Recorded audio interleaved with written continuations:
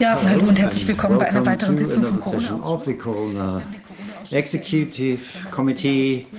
We have been active for over a year analyzing the virus happenings. We started, four of us, four lawyers, Dr. Rainer Füllmich, Antonia Fischer, and Dr. Justus Wollmann, and myself. I am a lawyer as well, and we are into the 68th session today, looking at effective resistance. There is quite some interesting approaches which are already bearing fruit. I can report one thing up front. We are going to listen to someone from Holland who's found an interesting way to get rid of the vaccination buses in front of schools. They did a little demonstration, and in that context, they shot a video and of the buses, and in the background they could see the people who are active, and then Willem Engel, who's a biologist and activist from Holland, asked them to look at it in close and maybe take photographs for the future, for future use. Not more specific. And then the parents picked up on that idea, went there. Sometimes they organize themselves as little rallies. We're going to refer on the legal situation for that in Germany as well.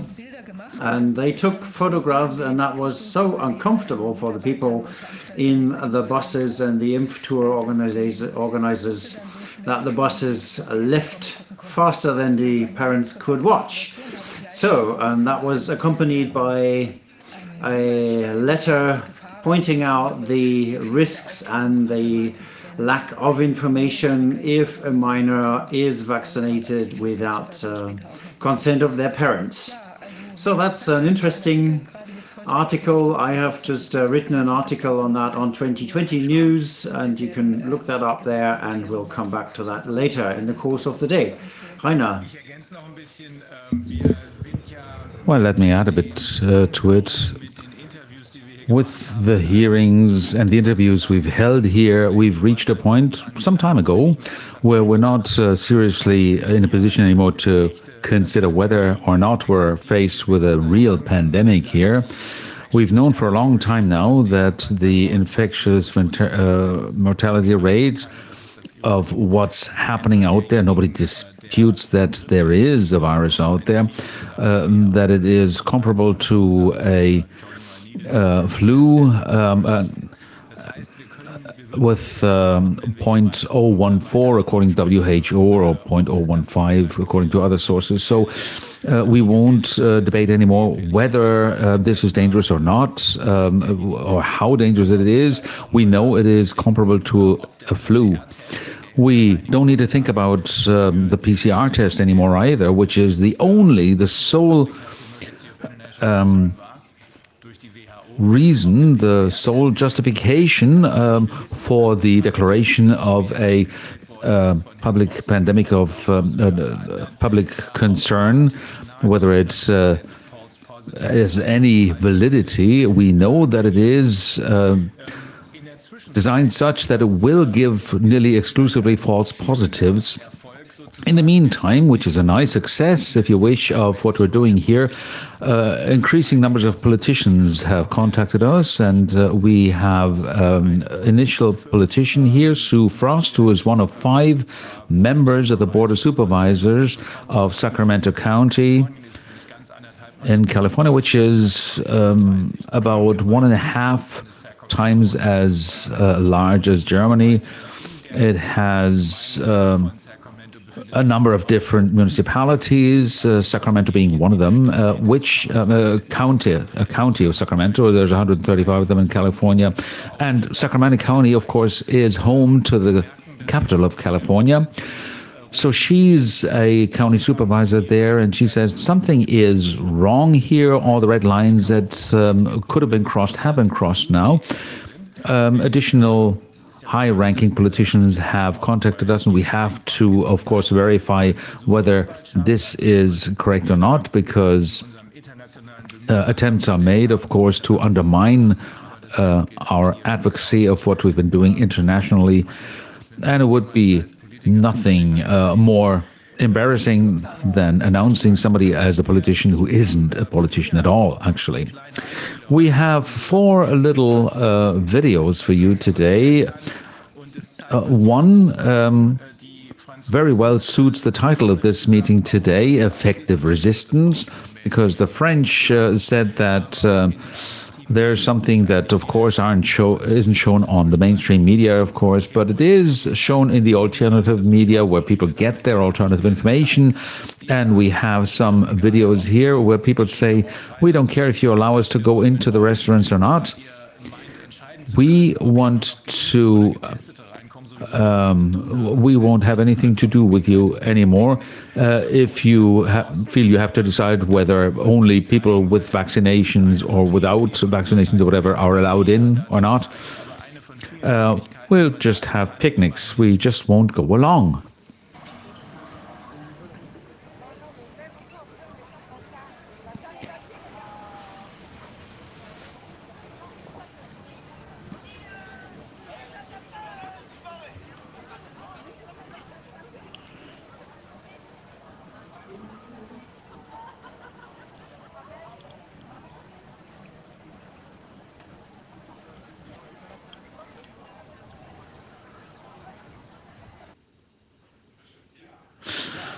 Well, that's one option. There are many others which we will speak about in detail. The most important part or point being that here in France as well, people who got together there represent both camps, as it were. The 2 camps that are supposed to be pitched against each other, i.e. vaccinated and non-vaccinated people, and we will cooperate closely with a Canadian lawyer who will support us. The interesting thing is that he got vaccinated in his early 70s, he is right now, and then suffered negative consequences. Great, that's a good thing. That's good to see, because on the other hand, we see a hardening of the fronts, so to say. Yesterday there was discussion with one of the state minister presidents in Germany here from Saxony. There was a question running to the point whether the vaccinations will have a full authorization, and Mr. Kretschmer showed that he was very unknowledgeable, saying, yes, we have a full approval as the federal government. We insisted last autumn to have that also with some other areas. So that is, of course, complete nonsense, and it's shocking to see that the state minister president doesn't know this. All the vaccinations only have a restricted license in the whole of Europe, because there have not been any studies and research and no mass studies, which is being carried out now, unfortunately. So it's very bad to see that the state minister president doesn't know this, and he thinks it's important and right that the children can be vaccinated without any consent of their parents. So there is a little leaflet that they've made to get the children to, and telling them that they can decide themselves whether to get vaccinated, and he says it's right. If the doctor says it's okay, then it'll be okay if you get vaccinated without the consent of your parents, and that is the legal situation that many that youths and children have, their adolescents and children have their own standpoint and things. Of course, they are a personality in themselves, but in this matter they cannot decide, and the legal situation is that perhaps in an extraordinary situation to have a operation, if it broke its leg and the parents are not there, it can say yes or no. But in this difficult situation, which is even difficult for the parents to understand, it is impossible for children to do this, and all the doctors that follow this opinion do not see that they are that may be punishable for harming somebody without or vaccinating people without effective consent. But it's in line with the strategic disorientation, destabilization, confusion attempted across the board.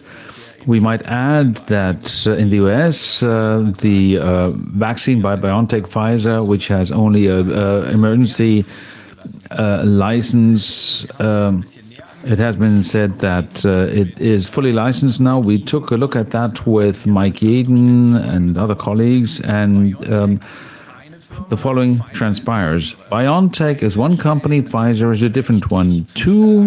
Both manufacture a nearly identical vaccine, as they call it. We know that it isn't, that it's only a genetic experiment. Pfizer makes its own preparation in the US, and there is a real license for BioNTech, but it's not available there. And there is an extension of the emergency use authorization for Pfizer, and Pfizer is being injected because it's available. So at the end of the day, that means that the vaccine that is being used right now, there is no final license, and that means that nobody can be obliged to submit themselves to such a treatment. The emergency use authorization has the benefit that Pfizer believe that they are exempt from liability because there are the immunity issues that are governed by law. We say that can't be the case because we can prove that this is a deliberate damage, so there can be no immunity. But formally, splitting these two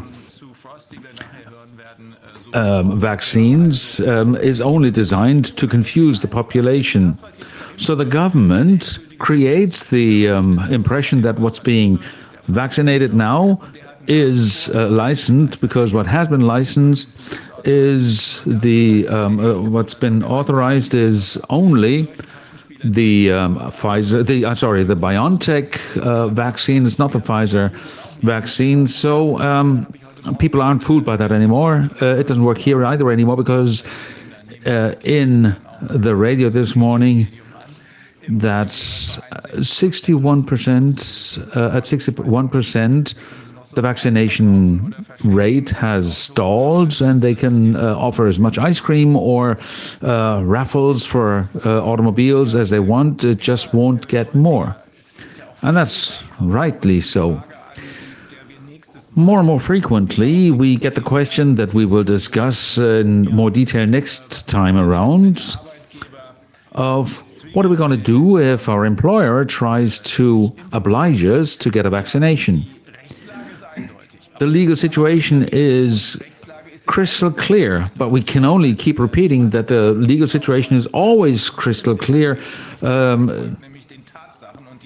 including the distancing requirements, the mask requirements. There is no legal foundation for any of those measures. They have only been imposed on the basis of fraudulent claims, as we've shown here with the help of two former WHO consultants. We were able to establish that the only foundation for the declaration of the public health emergency of international concern is this test developed by Mr. Drosten, because the way it was used on top of its being incapable of proving or disproving the existence of coronaviruses in the first place, but the way it was actually used, it will give only false positives. And that is therefore fraudulent, and that's what the planners of the pandemic were planning to do from the get-go, i.e. to create an international emergency, health emergency, in order to be able to use untested vaccines in humans. So there is, in other words, no foundation for the vaccines or for any of the other measures, because there is no foundation for anything, only fraudulent, incorrect claims by the governments that we must expect that they have long ceased to be the governments of the people. And we've heard a number of different contributions in that vein by different historians and other contributors, indicating that the World Economic Forum, the most evil institution of all, it seems, has a academy for young global leaders, and there's a number of or among those graduates of the class of '92 were Ms. Merkel and Mr. Gates. And we can see that numerous people who are in positions of leadership with faked CVs and unable to engage in real discussions, they can only regurgitate what they've been told. Justin Trudeau from Canada, Mr. Kurz from Austria, Macron from France, etc., etc. They're all graduates from this private academy, if you wish, of evil. So we will speak about this question in more detail, because we will have a more in-depth legal evaluation of the situation when these two colleagues are back. But we can summarize by saying that it's all illegal, it's all unconstitutional. The decision by the local court of Weimar on the 8th of April that the measures taken against one or two children that were taken against children who, the masks, social distancing, PCR tests, everything is illegal, because there is no factual foundation for everything. Because it was found via an expert's opinion, the PCR test can determine an infection, and if that can't be determined, then we don't have a pandemic. The masks are dangerous, particularly for children, because the CO2 level behind the mask is 7 times in excess of the legal limit. Then the massive formation of fungi, you inhale that as well, and psychologically, mentally, they're extremely dangerous to children. The extent of what has been created here will have to be seen in the future, and this judgment has not been repealed, so it's not been touched on the merits.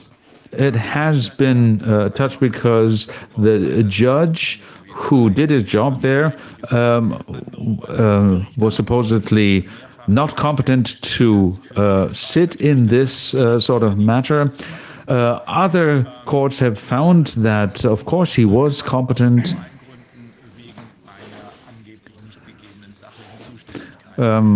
So it has been squashed not on the merits, but because of a question of competency or not.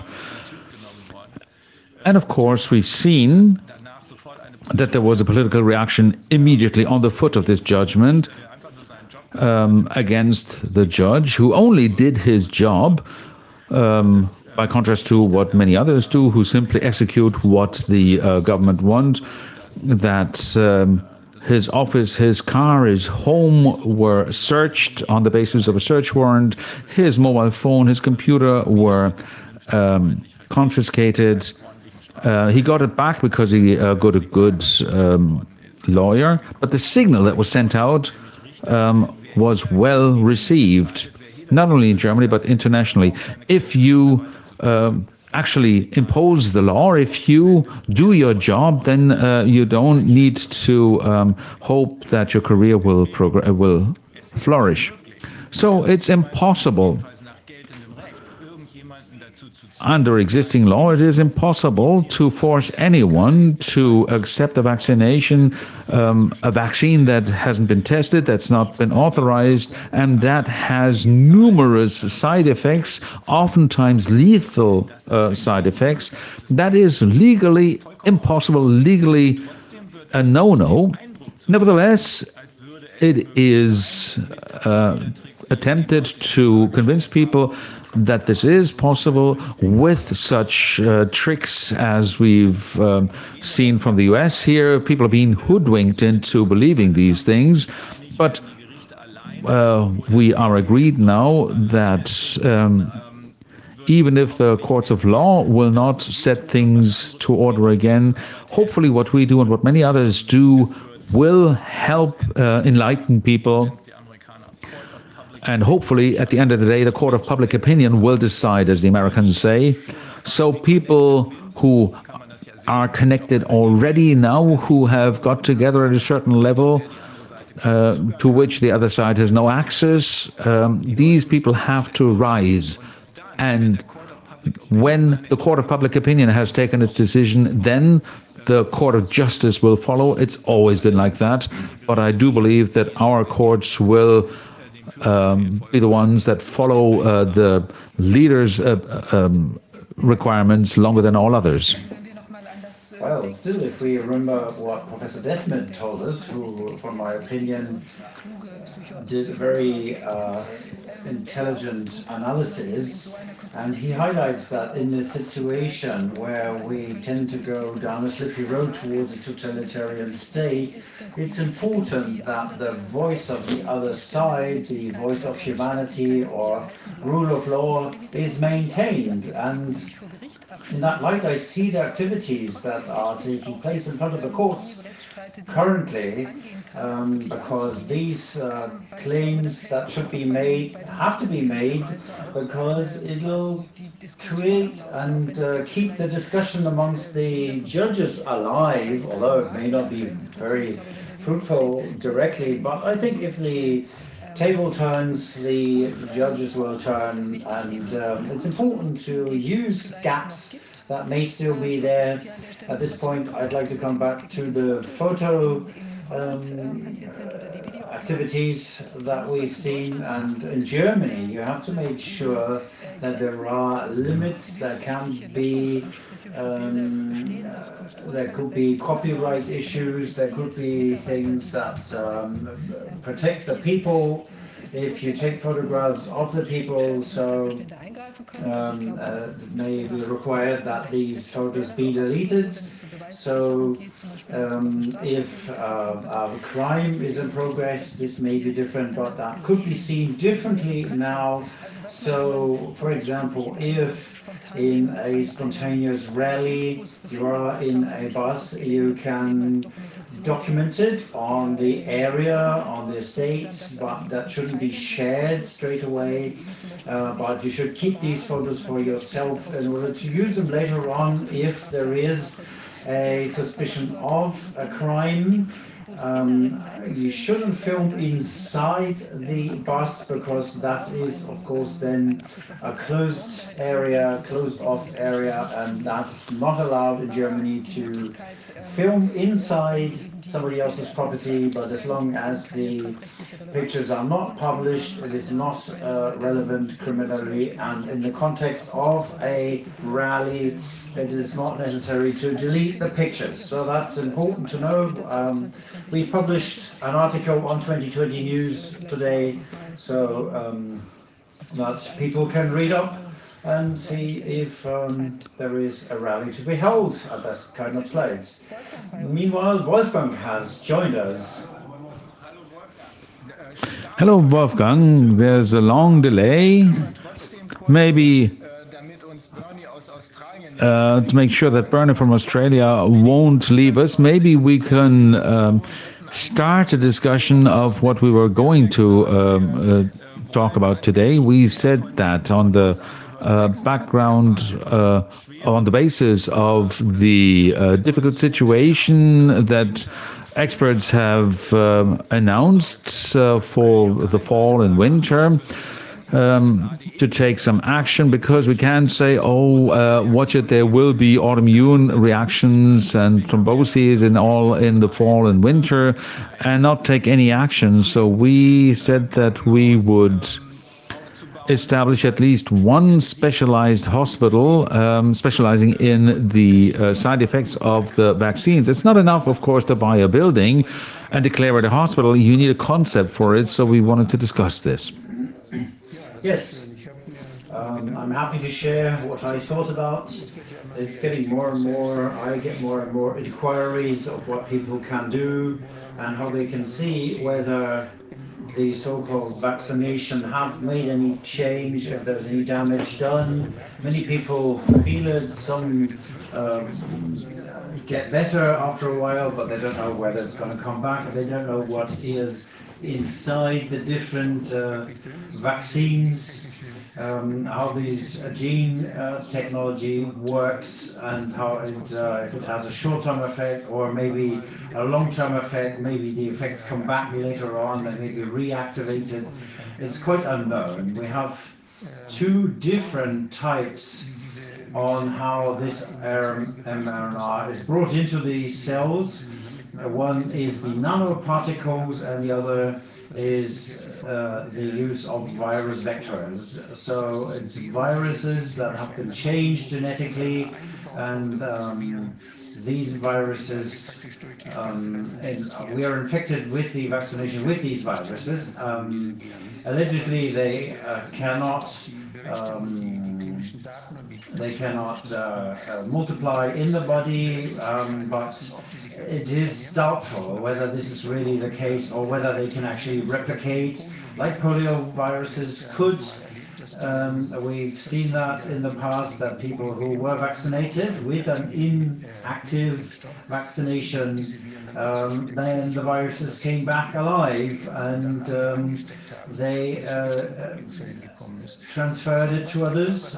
And what the body does it with that nucleic acid and the genetic information is not been observed sufficiently, and we have to be alert and vigilant here and expect the worst. If we talk to people and listen to people who are vaccinated, then there is quite a lot of different reactions, not only with respect to the fear that they may have an effect, but there is many who have been through it or who have had family members who have had a negative effect, and they want to know, what can I do? Can I get rid of it or not?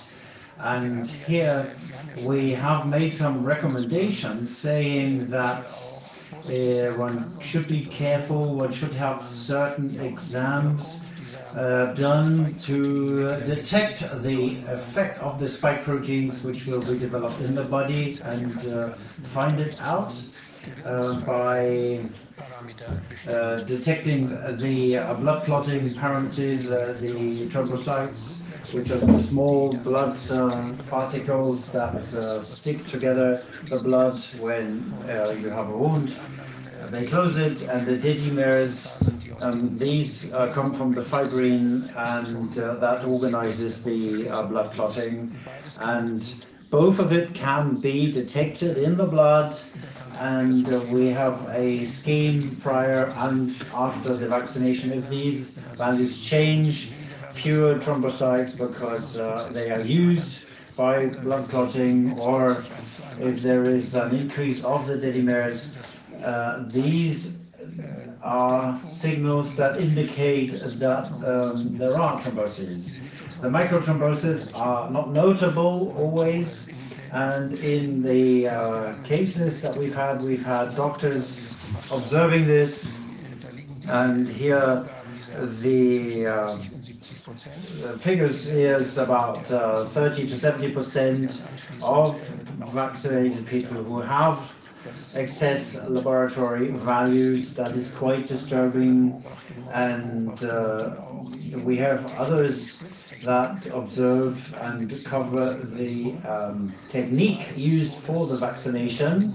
If the vaccine goes into the muscle, in the past, the one checked whether the needle went into a vein or an adder, to see if the vaccine only goes into the flesh, and now this is not done anymore. The WHO stopped this procedure, and it was asked, the doctors were asked how often the vaccine is directly put into the veins, and the figure is 10% here, and then of course the blood goes straight to the lung and spreads throughout the body immediately wherever it's low. The nanoparticles or the adenoviruses, depending on the vectors that are used, are then applied to the cells directly and can create the spikes, and that's what the symptoms, what causes symptoms. So there's different risks which are unpredictable. We can't know where the needle stops, if it's inside the vein or not. If you don't aspire as a doctor, then you can't know. So that is something that is important to do exactly, especially with this vaccination, because the consequence, if the spikes are in the vessel walls, that is highly toxic, and that is what creates lots of thrombosis wherever, depending on where it is. I've prepared a scheme that one should follow. I don't know if Corbin can show it on the screen. I could take you through it, following the data. If not, I have it as a file and I can show it on my screen. I have a question. This D-dimer increase, is there some data after which time this decreases again? The D-dimers, as long as the thrombus grows, if it blocks a vessel, and then these thromboses will grow. It's like a traffic jam on the road, really. And when it organizes, then the D-dimers are there. The thrombosis, the clotted area, is practically the basis for measuring it later on, and probably it's weeks. It fades away slowly, but that depends on the thrombs, really. But that means if it recedes, but the thrombus is there, then the person always is at risk of the thrombus getting loose and blocking something. Yes, if it's microthrombs, it depends on where they are. So the liver, the lung can absorb a part of these. And if they block, there is still enough capacity in these organoids, and if it grows for the lung, people noted when they do bodily physical exercise, so you don't always notice it. In some organs, small thromb will be noticed, in the spine, in the brain, for example. Here, everything is so close and so sensitive that there is nothing, no diversions for the blood. So here the adder is important, and if there is a clotting there, then the symptoms are quicker and they stay, they're permanent, they don't fade away. So the symptoms, depending on where these thrombosis exists, is different. So that means if you have this increase, you have to be very careful to make sure you shouldn't feel safe. There's a little bit of headache and that's it, but... Yes, there should be an algorithm or a guideline of what to do in what case, what the symptoms, what's the values, and one has to check other values as well. There's laboratory values that tells you what broke. If it's in the liver, it's certain enzymes that we see. If there's issues with the heart, it's a different different values, the myocarditis. It's other enzymes that are in the blood that can be found and measured, and this indicates the organ that may be affected. And that's part of the diagnostics approach. And maybe I could take you through the papers. Is that okay? The file seems to have arrived in with a defect. Can you share your screen with us? I can't share my screen at the moment. Maybe the operators could allow me to share my screen. Well, we can see you have to do it yourself. If you can, by releasing your screen, sharing your screen. Okay, I can share my screen now. Great. I think you see the Word file, and all of this is a practical sketch on checking it, side effects after SARS-CoV-2 infections. We have the different vaccines that are used in Germany, and here we have the death. These are the deaths of people under 65 and the different things. So one is unclear, unexpected death. People just die, drop down dead, and that's strange because there's little pathology going on here and little postmortems of people who should have lived longer. That's strange that these things are not inspected, that there is such a long column here without any unrest.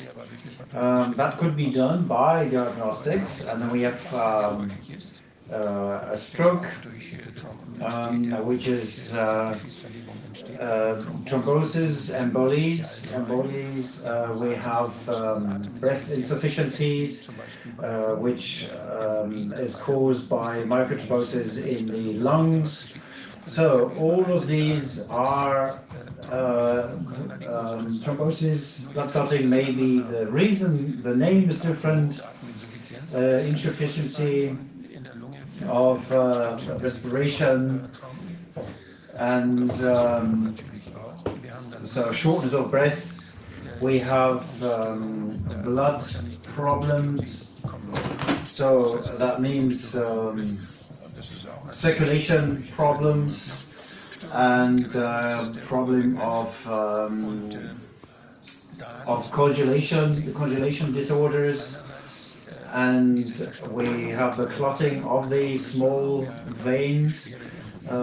We've had heavy cases, thrombosis in the legs and so on, and if the thrombocytes are used, and we see that in the laboratory examination, we have a exasperation. The blood clotting is not okay because the clotting is used up, and that may lead to bleeding, and the blood pellets are used up, and that may cause excessive bleeding in other organs, and that again may lead to a stroke. And so there may be different reasons for that, and that of course may lead to unconsciousness in these cases. COVID-19, of course, as part of it, that's the positive test then with the diagnosis, and there is shaking and collapses, problems with the central nervous system, also important here. Circulation, blood circulation collapse, and heart rhythm, cardiac arrhythmias. Pneumonia is a different thing of what we've had. If part of the lung is not supplied with blood, that easily leads to a pneumonia. Part of the lung is blocked, and then it inflames because the lung, of course, is always in contact with the environment and possible bacteria, and that may lead to pneumonia and so on. It also may lead to a sepsis. That means bacteria in the blood what we see here, a lot of cases, is the clinical studies have shown this, that in the monitor groups, there is fewer abdomen infections. One of the most difficult is the appendicines. Although I expect this is not a normal appendicine, but the appendix with a lymphatic organ can be targeted easily by these vaccines and the vectors and the nanoparticles, and that will cause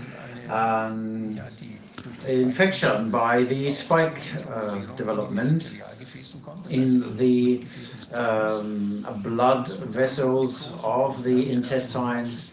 And we've had this story here where nearly the whole of the appendix is a place where this may occur easily, and the clinical research has shown that this was significantly increased also during the short time of observation already.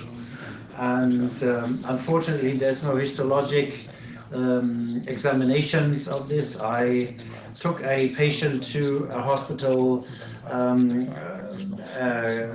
with that effect, and I asked to do a histology with that patient from the hospital. They didn't do it. They are a vaccination center and all the staff is vaccinated, and they simply don't look at the points. You said earlier that these thrombi could lead to loss of function in the brain, the heart, the liver, and the kidneys. Those are 4 organs that can't repair themselves. As far as I know, there's a 5th organ. The kidneys, maybe one, and the spleen also maybe that's affected, and so that's the intestines are an issue here, so that can go through the whole of the abdominal area.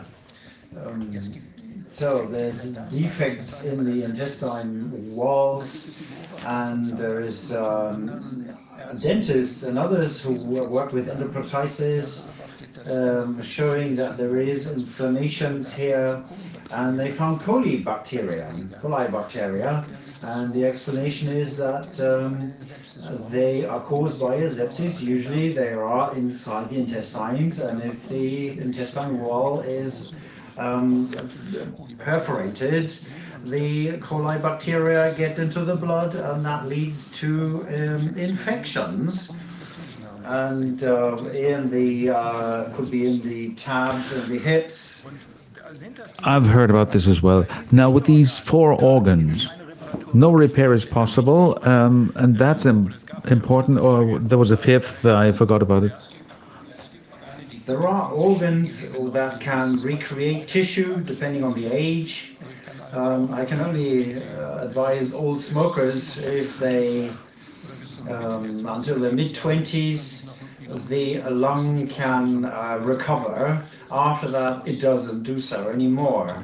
And if you smoke before that, you make sure that you can't develop so many bubbles inside the lung, and that, of course, is difficult. And so if you damage your lung before your mid-20s, then it may recover, the tissue grows, and then the tissue grows around the damaged area, and there is an emphyseme, and opens the holes in the around the scar, and the liver is something similar. It's a bit of a luxury organ where we have a lot of capacity. It's a factory creating proteins storing proteins, so it has an important function. It's a big organ.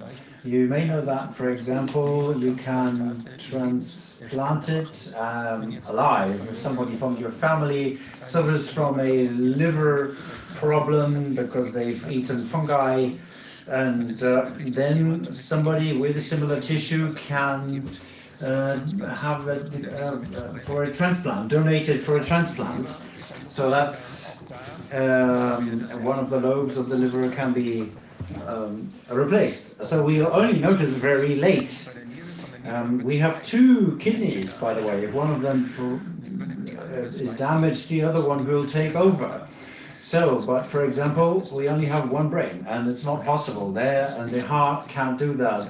The central nervous system is not possible, and in the intestines, that's a long tube, so to say, and that can't be interrupted. If a part is missing, only the surgeons can sew it together, and then the function is reduced. Could be an important part with important vitamins being absorbed there. That has to be substituted, and the person is very much restricted. Just to demonstrate what we're talking about, and we can talk about what can we do in concrete terms. We were going to build a hotel, before such a hospital can be built, we were going to install a hotline maybe with different staff, with different people, experts of course, doctors. If somebody has a problem and they suspect that it's on the basis of a vaccination, to have at least a GP available. Now let's take a look at a couple of examples for neurological losses on the one hand, and for these bleedings on the other hand. Both examples, I think, are from the US. That's videos number 2 and 3. Ich habe überall geplatzte Blutgefäße, überall hier am Arm, an den Beinen, überall. Das ist kein besonders schöner Anblick.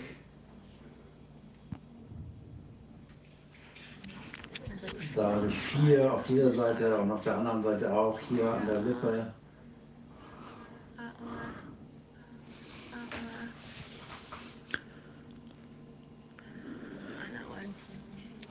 Ich bin schon bei 2 Ärzten gewesen und die konnten mir beide nichts sagen. Die haben mich an Spezialisten verwiesen. Da sitze ich jetzt im Badezimmer und hoffe, dass man mir da was sagen kann.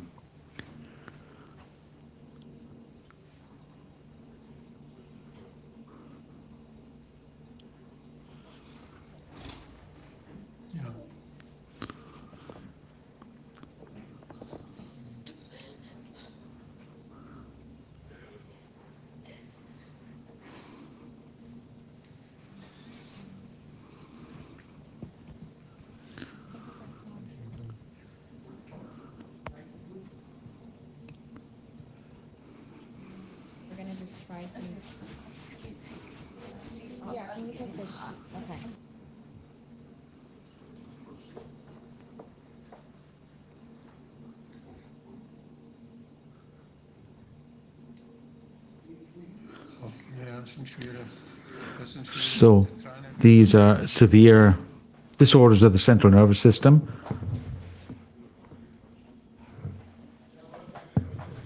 Wolfgang, so these are the things in real, if you see them, what you've just described, disorders of the central nervous system.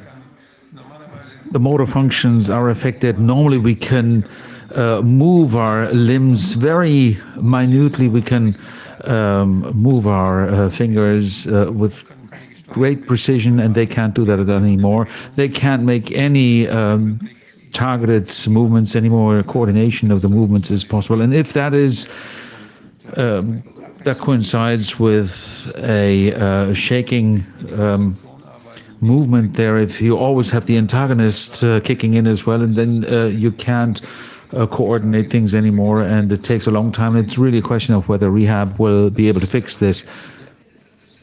Well, if you imagine that these probably were fully healthy people who got their freedom back. With the first example, I'm not sure whether this was hemorrhage in the mucous tissue. It looked like that from a distance, and that might, of course, a symptom of a coagulation, and she might have microthromboses elsewhere. This would have to be looked at in detail, and dermatologists would have to take a closer look at this as well.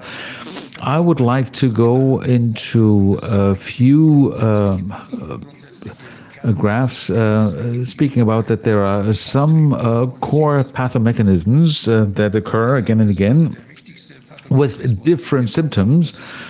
First of all, the microthromboses with changing symptoms depending on target and distribution of the injected substances, i.e. does it go into the muscle and stay there, or does it go into the bloodstream and is distributed? And this is why we have these different damages. Then there are immune reactions, which are due to the fact that the spike proteins are presented in the vessels to the immune cells that pass it, that then attack the walls of the vessels, and that at the same time create antigens or act as antigens, and that's the idea of the vaccination. And it's not done by the cells that create that attack the spikes, but the ones that remove the spikes.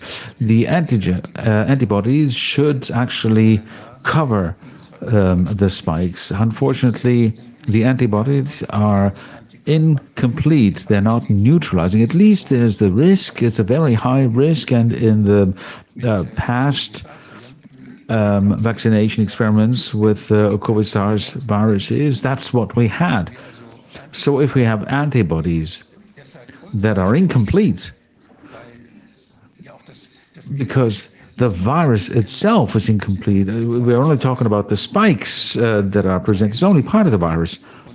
And antibodies against these spikes are created. But the question is whether these antibodies are sufficient to attack an entire virus, to cover it to the extent that they can't penetrate into the cell.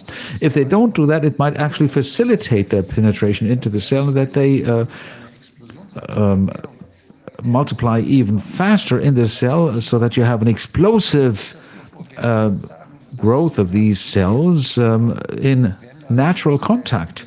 And that's our worry now for the fall, for the winter, that people might get infected with, they might have get into contact with any coronavirus. It doesn't matter which one, because there's similar spikes. And if they manage to penetrate deeply, more deeply into the body, that they're not stopped in the nose, as usually is the case, but that they trigger a more serious infection, that they can penetrate more deeply into the body, then it can happen that there is a false alarm, that the immune system kicks into action. And if you've ever had an anaphylactic shock or a very severe allergic reaction, then you know what this means. Then your entire system is on high alert. But it's not like with pollen or with people who are allergic to certain substances. Those are reactions of the body which can then lead to failure. It's the so-called cytogenic storm. This can happen because coronaviruses are inhaled, and that can lead to very severe immune reactions, and it can result in lung failure or failure of other organs. That's one thing, the thrombi, then the immune reaction, and then there can be immune reactions that are caused by the ancillary substances, the collagen, AGE, and there can be extremely serious reactions if this is injected into the body. And we've heard cases where it has been suspected that the heart may be modified. Then the next risk is the myocarditis, the pericarditis. And we can see this graph now, and these are the reports, and we can see that for the various products, AstraZeneca, Johnson & Johnson here, and these are Moderna and Pfizer. Those are the mRNA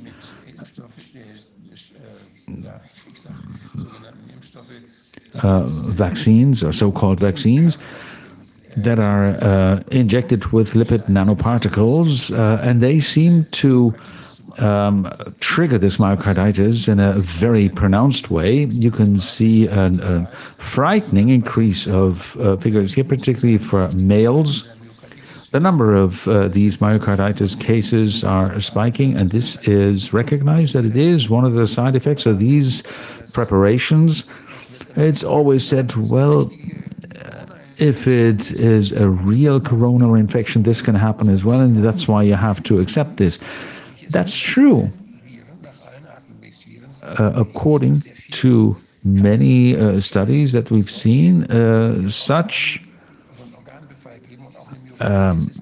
consequences can result from corona infections or influenza infections. And I like to use this example again and again. Mr. Seehofer knows what I'm speaking about, the German Minister of the Interior, who was out for the count for a while because he did have this kind of thing happening to him. This kind of thing has always happened, and this is why you shouldn't work hard when you have an influenza, or if you have a feverish infection. You should stick to the bed. Particularly for young people, it can lead to permanent damage of the heart or other organs. Many myocarditis heal off, but heart tissue that has been lost will not be replaced. The remaining heart tissue can be drained, but it can lead to arrhythmia. The heart is a very complex organ, and the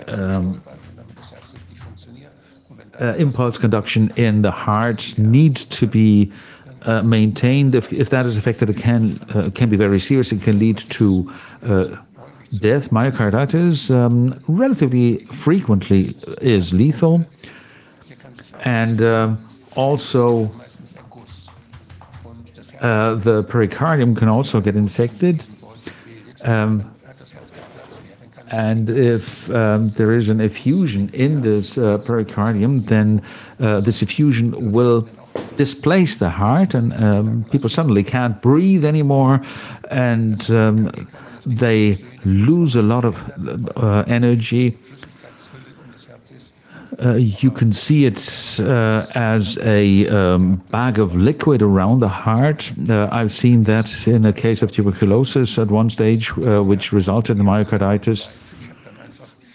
So I simply spiked it, and I removed the liquid, the effusion, and the patient was able to breathe immediately again. That was quite impressive. It was a bit daring to do this, but I was able to save a number of lives that way. So these pericardiac effusions can easily be seen with ultrasonic devices, and you can, of course, open them.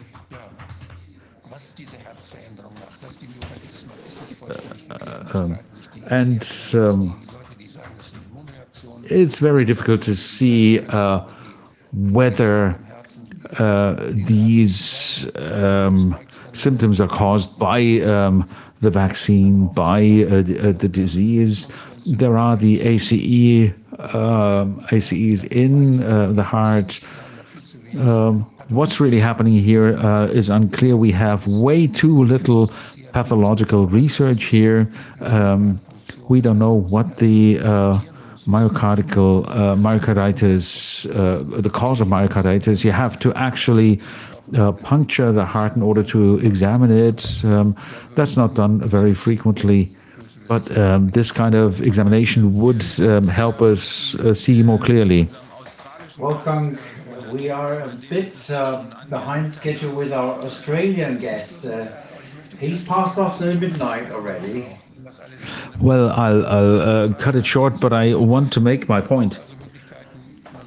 You need imaging procedures such as sonography, X-ray, CT, MRT, etc., in order to diagnose this kind of thing. You have to have a good laboratory with blood picture and coagulation diagnostics, thrombocytes and D-dimers, etc. You need laboratory values to determine organ damage, if the ovaries are damaged, for instance, or if something happens in the brain that hormonal control is affected, etc. We need functional diagnostics in order to determine loss of function of the lung, the heart, etc. So you need diagnostics by internal medicine. You need immunological diagnostics in order to see how the immune system is affected. That's very important for therapy, whether cortisone has been triggered or not. Same goes for coagulation. It's very important what you do there. There's a guideline from the UK, which is very nice in this context, what to do with the microthrombosis, what you can do or what you can't do. It's a guideline that I translated back into German and that I'm happy to make available. It's important to have pathological examination of tissues from live people and from people who have died. So sometimes it's a bit late, of course, when it's a post-mortem, but if it's with live people, it might be helpful. Wolfgang, our Australian guest is waiting and he asked to be on the line in a minute, so please keep it short. Okay. So the risk, it's important to judge the risk of the ADE problems, and that's why I thought about what can be done here. And there are other topics that need to be looked at, indication of the pathogen differential diagnostics. So our virus isn't alone. There is interaction and competition or synergies between various pathogens rather than looking only for coronaviruses, and in the meantime something else is happening altogether. And an important topic is the shedding issue, i.e. these vector vaccines. Once the protection is lost, the adenoviruses can spread. So the people who have received vector vaccines may actually pass this on. Wolfgang, we have to cut you short here, unfortunately. We're going to lose our guest if we don't. So we're started a little late anyway. I think next time we'll have more opportunity to go down into detail, and it's going to be more means to take effective resistance, but it's more important. Well, I can basically come up with my own thing so people can look at it. If you're more interested in political issues, that's a medical thing. I could make a video that you can put a link to. The document that you've prepared, it would be great if you could share that with us. Okay, good. Well, I can do that. We can discuss it here and provide it and share it if people have problems. Well, because you said it yesterday, I looked at it in detail and spent the night. We'll come back to it next time. If we schedule our time better, no problem. It's most important here. If what turns out, what we fear, we have to know how to address it. It's not a legal issue, it's a medical issue. And I think people need advice here. And what I've found out by now, I would like to show it in a longish sort of a video. And there are good videos around already that look at the individual aspects that I've mentioned. Right. Okay.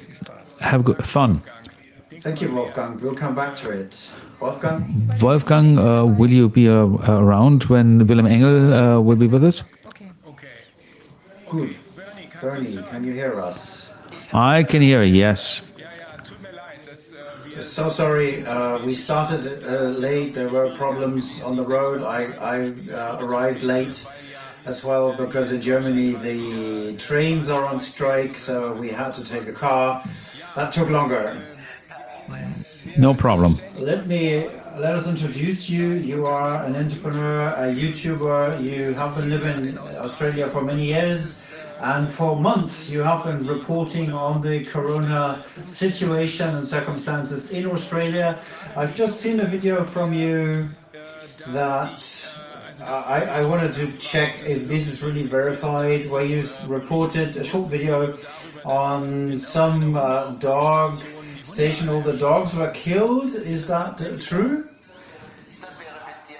That's verified by 3 different newspapers. By ABC, it was also documented. It was only 5 seconds, but yes, it was in New South Wales. That's a state in Australia. And we have pounds here where the dogs are taken when they're caught out in the wild. And then people can adopt these dogs. And it was decided, went to a parliament, then the people who were responsible were to be taken to justice. They decided that the dogs were to be shot, all of them, so that they're not at danger of spreading the virus. So that's verified. Well, that would mean that they didn't want people to go anywhere, because if I pick up a dog from a pound, I don't have to come in a group without meeting anybody, could I? Well, I think I've been reporting about this for 18 months since this started. And I haven't been able to come back to Germany. I've been living here for 24 years. What's been happening over the last few months is really grave.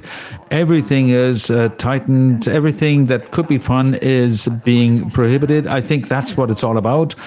So the helpers who work in those dog pounds, they were mentally distraught. They didn't know what to do. They were just told, oh, no, you don't need to come. The dogs are all dead.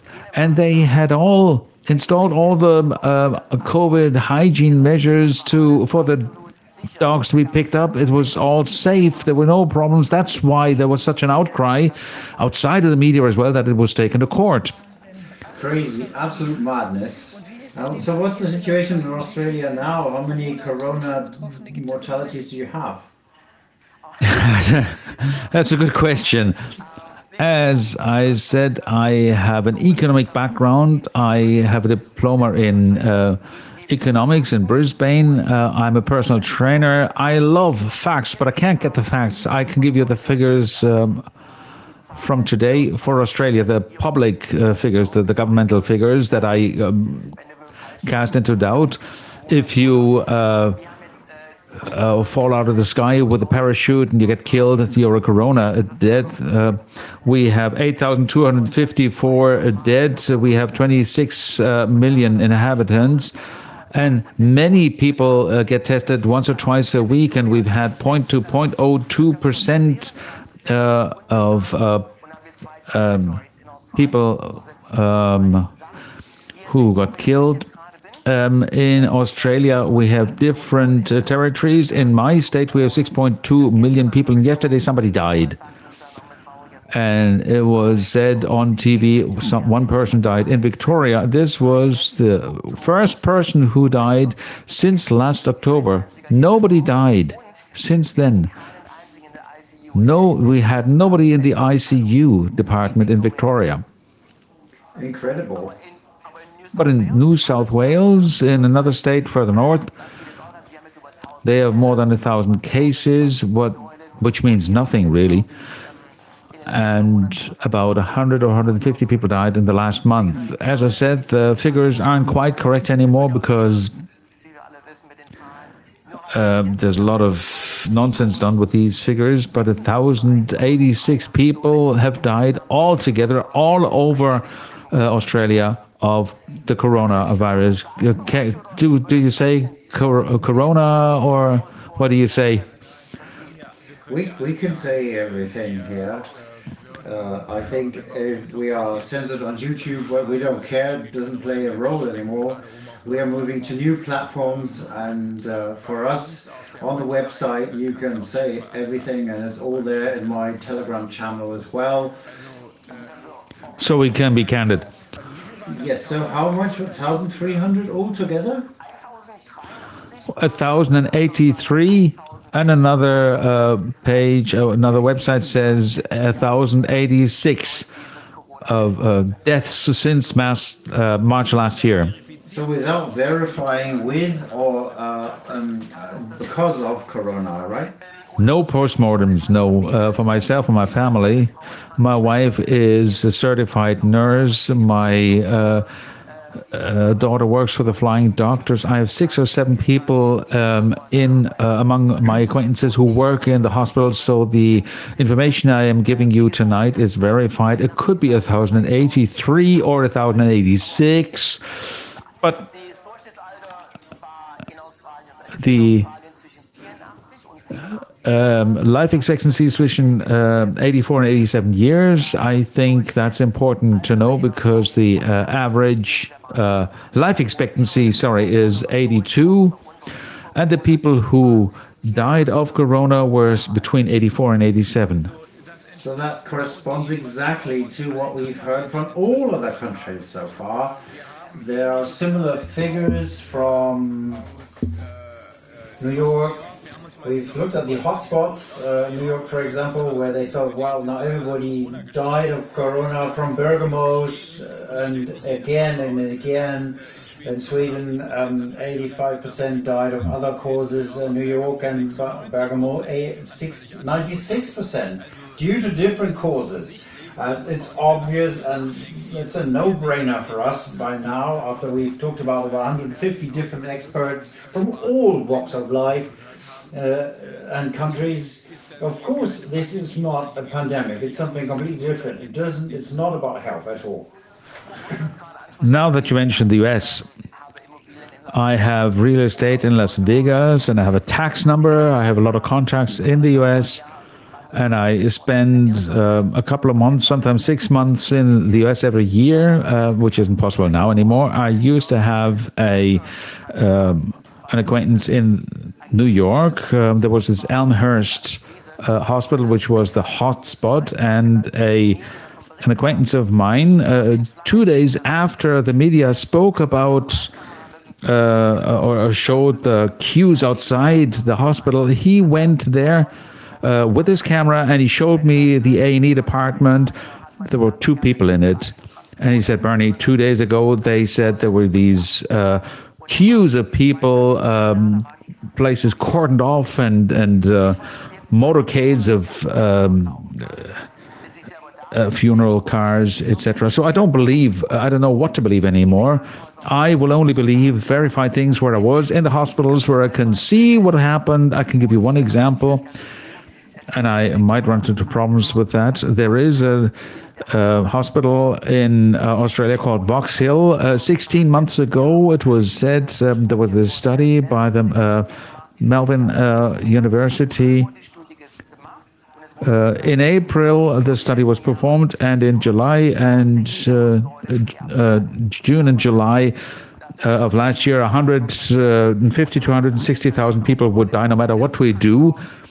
And we had this Vauxhall hospital, and it was called the Corona Station, the Corona Ward. And I know somebody who worked there. And if you think about how many people, how many patients they had, not one. This ward was closed 7 months ago because they didn't have a single patient. And as I said, in Victoria on the ICU, we didn't have a single patient anymore. Now we have a few people on the ICU. 2 or 3 weeks ago, it started again. Some people are on the ICU department. We don't know why, though. Previously, the official figures by the government, not a single patient, zero. And I'm only reporting about Australia now. There was not a single person on the ICUs. That matches what we've heard. Surely you've heard that the big German newspaper, Bild Zeitung, reported how news was faked on the few ICU beds. One of them went to a hospital which apparently was chaotic. They walked through the aisles and they were absolutely 100% empty, nothing. Exactly what happened here. Lots of different things. So by now we, at least here, get to the conclusions, and that includes others. About 40% in the population, a psychology professor told us, who are addressable. They are on the fence, so to say, don't know what's going on, but they don't trust the government. This is the information that we have to provide to these 40%, because in the end, and we've discussed this a number of times here, it's only going to be possible to stop this show, which is quite a horror show, really, by the people raising up and saying enough is enough, and that is like the other ones who can move things faster. So it's time that people grasp what's going on, and that's why we use these pictures and the films that we've just shown and make it apparent and visible what's going on, as Wolfgang has told us, and also the repetitive hints that there's a big hype going on. Make sure that people understand, at least those who are asking the question, that they see the problem is not a virus, it's the so-called vaccinations, because they cause the diseases that Wolfgang has just explained to us. What's the mood in Australia like? That's a very severe discrepancy between the measures and the effects that we can see. Do people realize that, or how do they react to that? Well, what I can say is, of the past 5 months, as I couldn't travel, we bought estate in Townsville, Queensland. So imagine this is Victoria, New South Wales, and at the top we have Townsville. So for the past 5 months we were there, and this is what I can say what the people are like in Townsville, Queensland, and here in Victoria. And if I hear 40%, I don't know that would be Australia. It's many, many less. The mood is nearly, I don't want to be negative or positive, I'm just realistic, and that was good in my life so far. I think it's a task of people give up and dump down, they become numb. I've been watching what's happening in Jekyll Islands, the Bilderberg Group, and I'm not a conspiracy theorist, I don't believe in that, but the reset is really done in Australia. And I think your work is great, what you're doing, but I have the impression it may be too late for Australia because the people don't get it. And the force of the police is too strong. People are afraid to speak openly about things. They are so focused on the mainstream. 2-3 weeks ago, a 85-year-old lady shouted at me because I wasn't wearing a mask, and I'm telling her, why should I wear it? The particles are smaller than the mesh in the mask. It's not going to protect me, and just against blood and spitting. Well, you're going to die, and because of you, I'm going to die, is what she said. She looked like she was 150, maybe she was only 85, but I told her, well, I have other information from alternative media. She says, young boy, are you not watching the TV? And in Australia, I'd say 80% or 85% of the people follow the mainstream. And there's one station, Sky News, it's called, they were good, but they are paid by Murdoch, and so in the boarding, they are in the boards of the pharmaceutical companies. They promote the vaccination now, so there's hardly an access to alternative media, and so what I heard is catastrophe. It's disaster. I have a network here, a very good network in Australia, and the people there are afraid. They say things to say things. I don't know if you've heard, a few days ago, there was a law passed. They tried to push it through since last year, which is Identify and Disrupt is the bill. And that was pushed through now, and it says that people like me, I could be taken into custody on the suspicion that I may do something criminal. I get a lot of videos from people with background music, and if the police and the secret police finds out that I listen to the illegal music, that I have no copyright, then they can pick me up, and that may subject me to custody and 5 years into prison. And I think 98% of the Australians have not heard of it. Maybe the ones who are listening now, check it up, identify that bill. It's been on the agenda for a year. It's passed now. It wasn't in the mainstream media. So it's a disaster. People run out for vaccination, whatever they tell them. It's disaster. Many of my friends who have businesses, I have training facilities, 17 years, lots of contact. Very good friend who I know for 20 years has a coffee shop.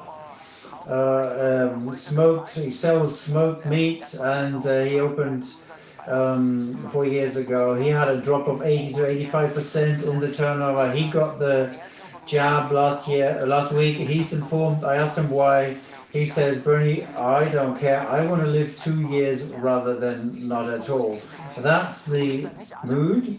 Not everyone, but most of the people fully follow the plan and don't ask, and it's horrible. We have full police totalitarian state. How popular, or is there a social media or other voices of dissent, so that if you know about them, can you find them? Because there's numerous new media that have arisen that look into different aspects, scientific analysis that happened here. Same happened in the US, in the UK. So didn't that happen in Australia, or are they so hidden that you can't really find them? Very, very little. Telegram, for example, many people haven't heard about Telegram. They don't have the app on their phone, or Rumble, BitChute, whatever. Very, very few people have heard of it. It's a very, very small group. As far as resistance is concerned, I picked this up in Queensland. You may have heard this. Clive Brahma put this forward. Farmer response to the TGA. I don't know if you can read that. The TGA is like the RKA or the FDA. On their page, they saw 330 people died. He's a billionaire. I think it's great. He says what he thinks, but he is torn apart by the mainstream media, and that's the virus that we have. The effect of it. Pomo says what we say. What's verified with hundreds and thousands of people, medical experts, and he sent that to every home in Queensland, and the media went crazy. Look at him, he doesn't know what he's talking about. He's a conspiracy guy. He has no right to talk about this. He has no medical background because he's got money. That was the point. That was the resistance that we had. The second was Greg Kelly, also a great guy. He tried to do all the other things. He warned against it. He was torn apart as well by the media, and we got Pauline Hensel, She's the One Nation Party, and she also said that she's never going to have the jab, or people have to be volunteered to it. They can't be mandated, and she's torn apart as well. So very, very little resistance. I can't see how it can grow if things happen. The measures and the punishment. I did a video with someone 3 weeks ago. He was from the church. He was Father Paul, and he had an aquarium in front of his business, playing his guitar and singing songs, and the police came with his disciples and they wanted to close him down. And he knew the policemen, he knew their names. He said, "You were in my service when you were a small ball." They just got out of it. A week later, Father Paul, he opened again, and the police took him away, and from front of all his disciples, he was taken in custody and arrested. He says, "I only listen to the word of God and not of our minister in Victoria." He got a punishment because it was community, it was commercial, $20,000. And he said, no, he's not going to pay for it. And he was arrested, individual, 1 week alone. They didn't even give the Bible to him. After the second week, he was bailed out. So that's what's happening in the media. If you stand up against this regime, you will be arrested. We've got another guy, Avi from Repenue, great guy. He fights. He gets police visits before a rally, telling him you're not going to go through the rally. Although he's got a press badge, Monica from Greenlight Democracy in Australia, she was arrested 2 days ago because apparently she unrests people. They followed him. She entices people.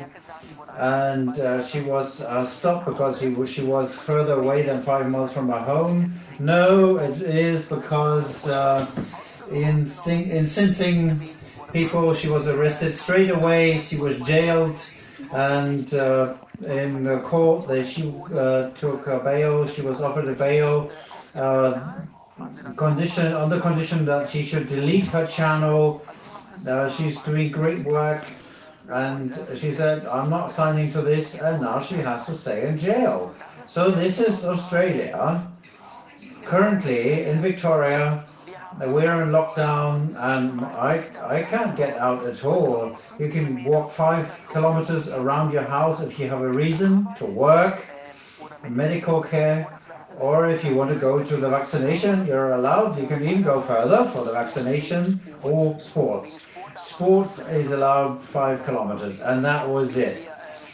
I have 2 stepkids. I'm mixing up the German and the English. My wife has 2 children, one of them in Bendigo, 7 kilometers away. And for her to allow to visit us, we have to call intimate relatives. So the intimate bubble. That she can visit us. The problem is I live here as well, so it's 2 people in the household, and that's not allowed. So our daughter cannot visit us. A bubble can only be 1 and 1. So you're single there, and I'm single here. I can tell you more of this. It can't get worse. No way. So I'm open here. I don't care anymore. Last year I got the first video in English, and the pregnant Ballarat was arrested. And I said, "Andrew, come here. If the police is there, ring the door and don't damage my home. Otherwise, we'll be in serious trouble." I got life threats, and said, saying I just told them, "Don't kick in my door." So if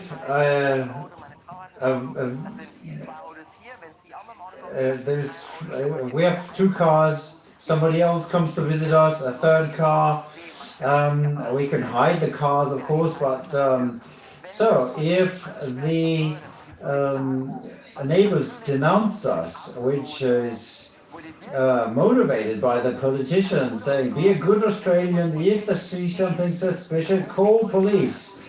So Maggie comes over and the neighbors give us away. We have to pay over $5,000 per person because our daughter visits us. I didn't quite understand. You're the same family, aren't you?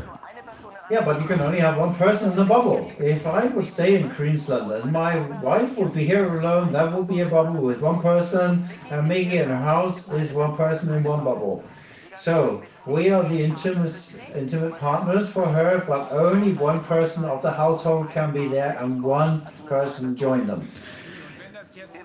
Well, if you just described that's your stepdaughter, the biological daughter of your wife.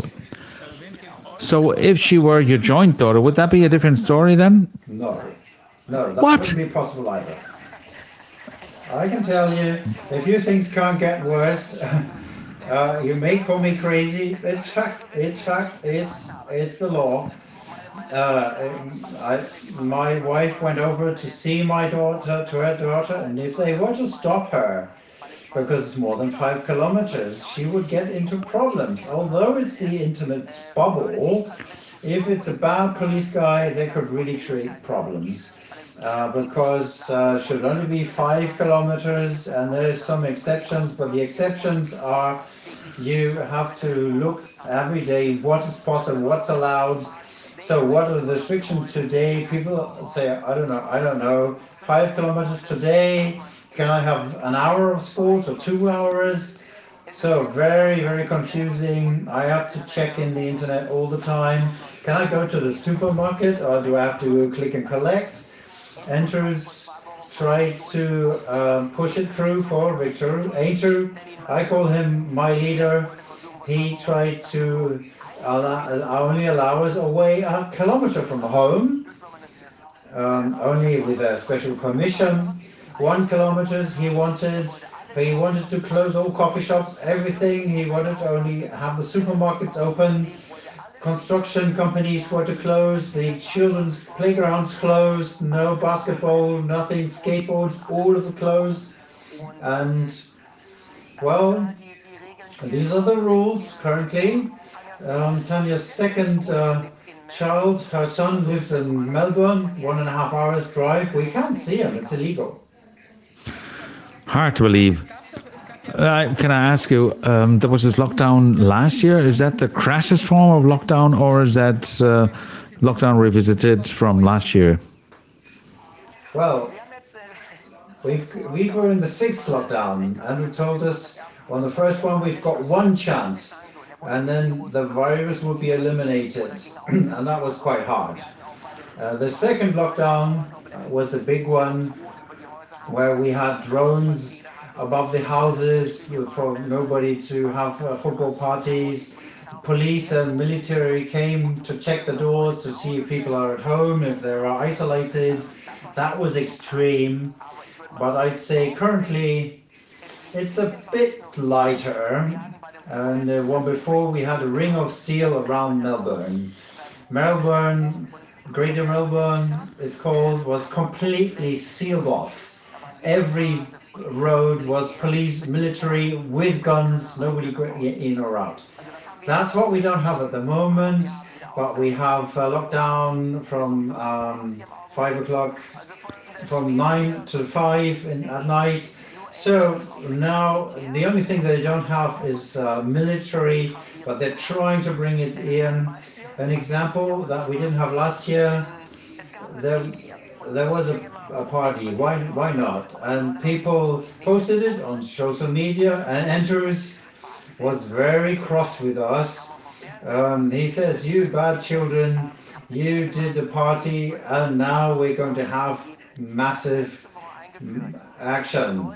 And they did that to prevent people to meet outside and have a drink after work. So if you are outdoors and buy a drink, you have to wear your mask outside when you drink it.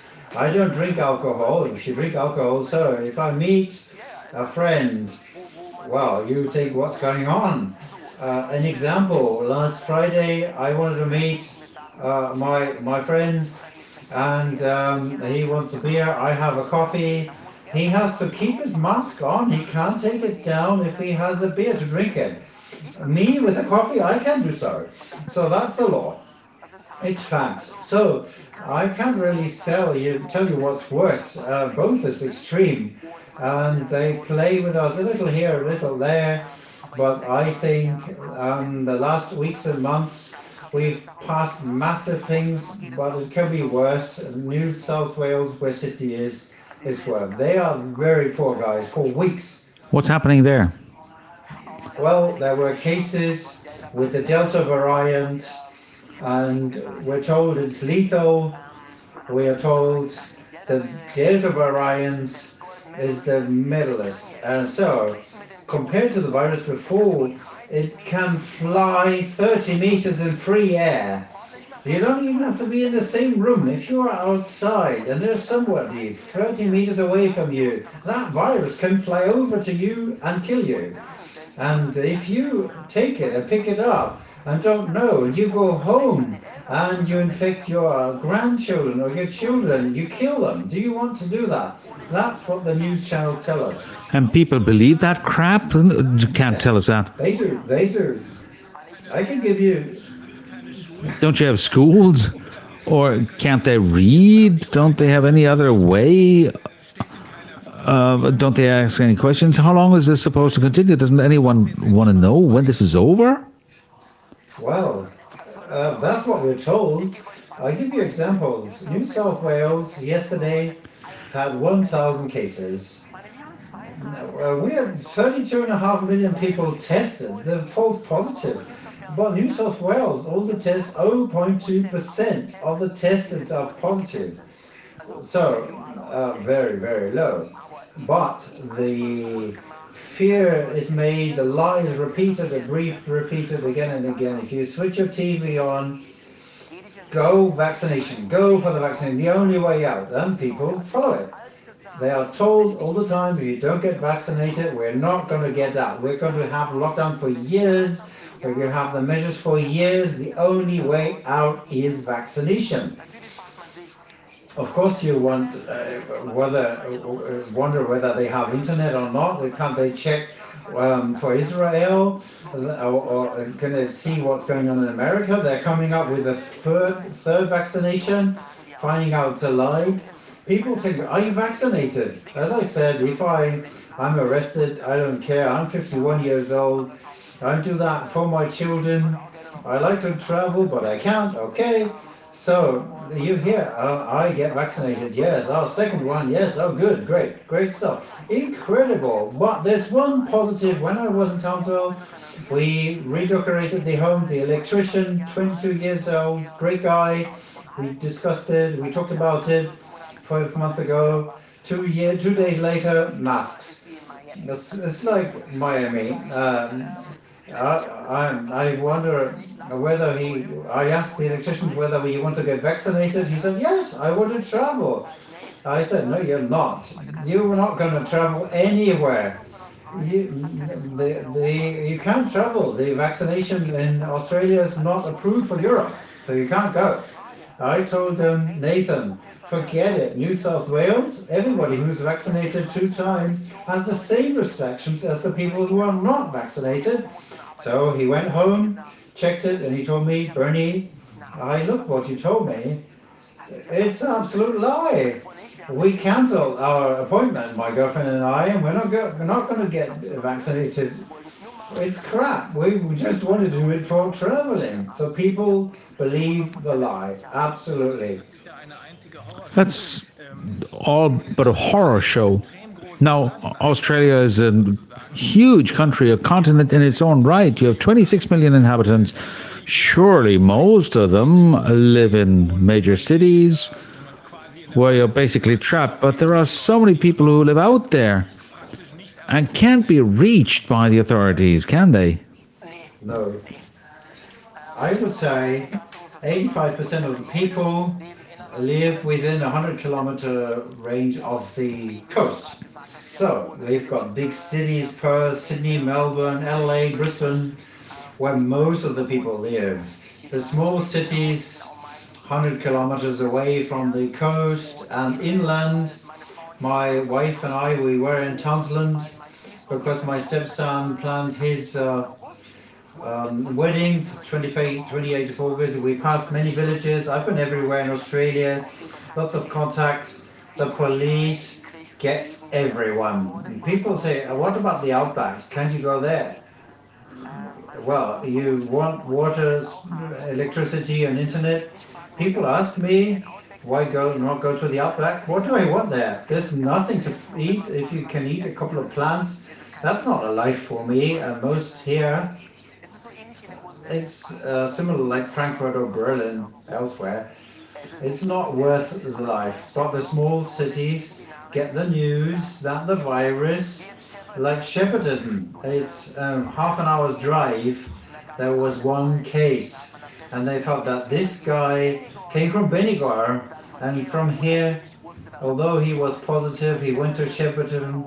So Shepparton was completely closed off. All the population was to blame that person that was positive. That's the other thing that works. Public shaming, that people who were positive and do the wrong thing are accused publicly, so that we are afraid. My daughter, my wife is afraid for the media to blame him or us. So the virus is the media. ABC News, that's the biggest virus in Australia, and nobody dares to speak up.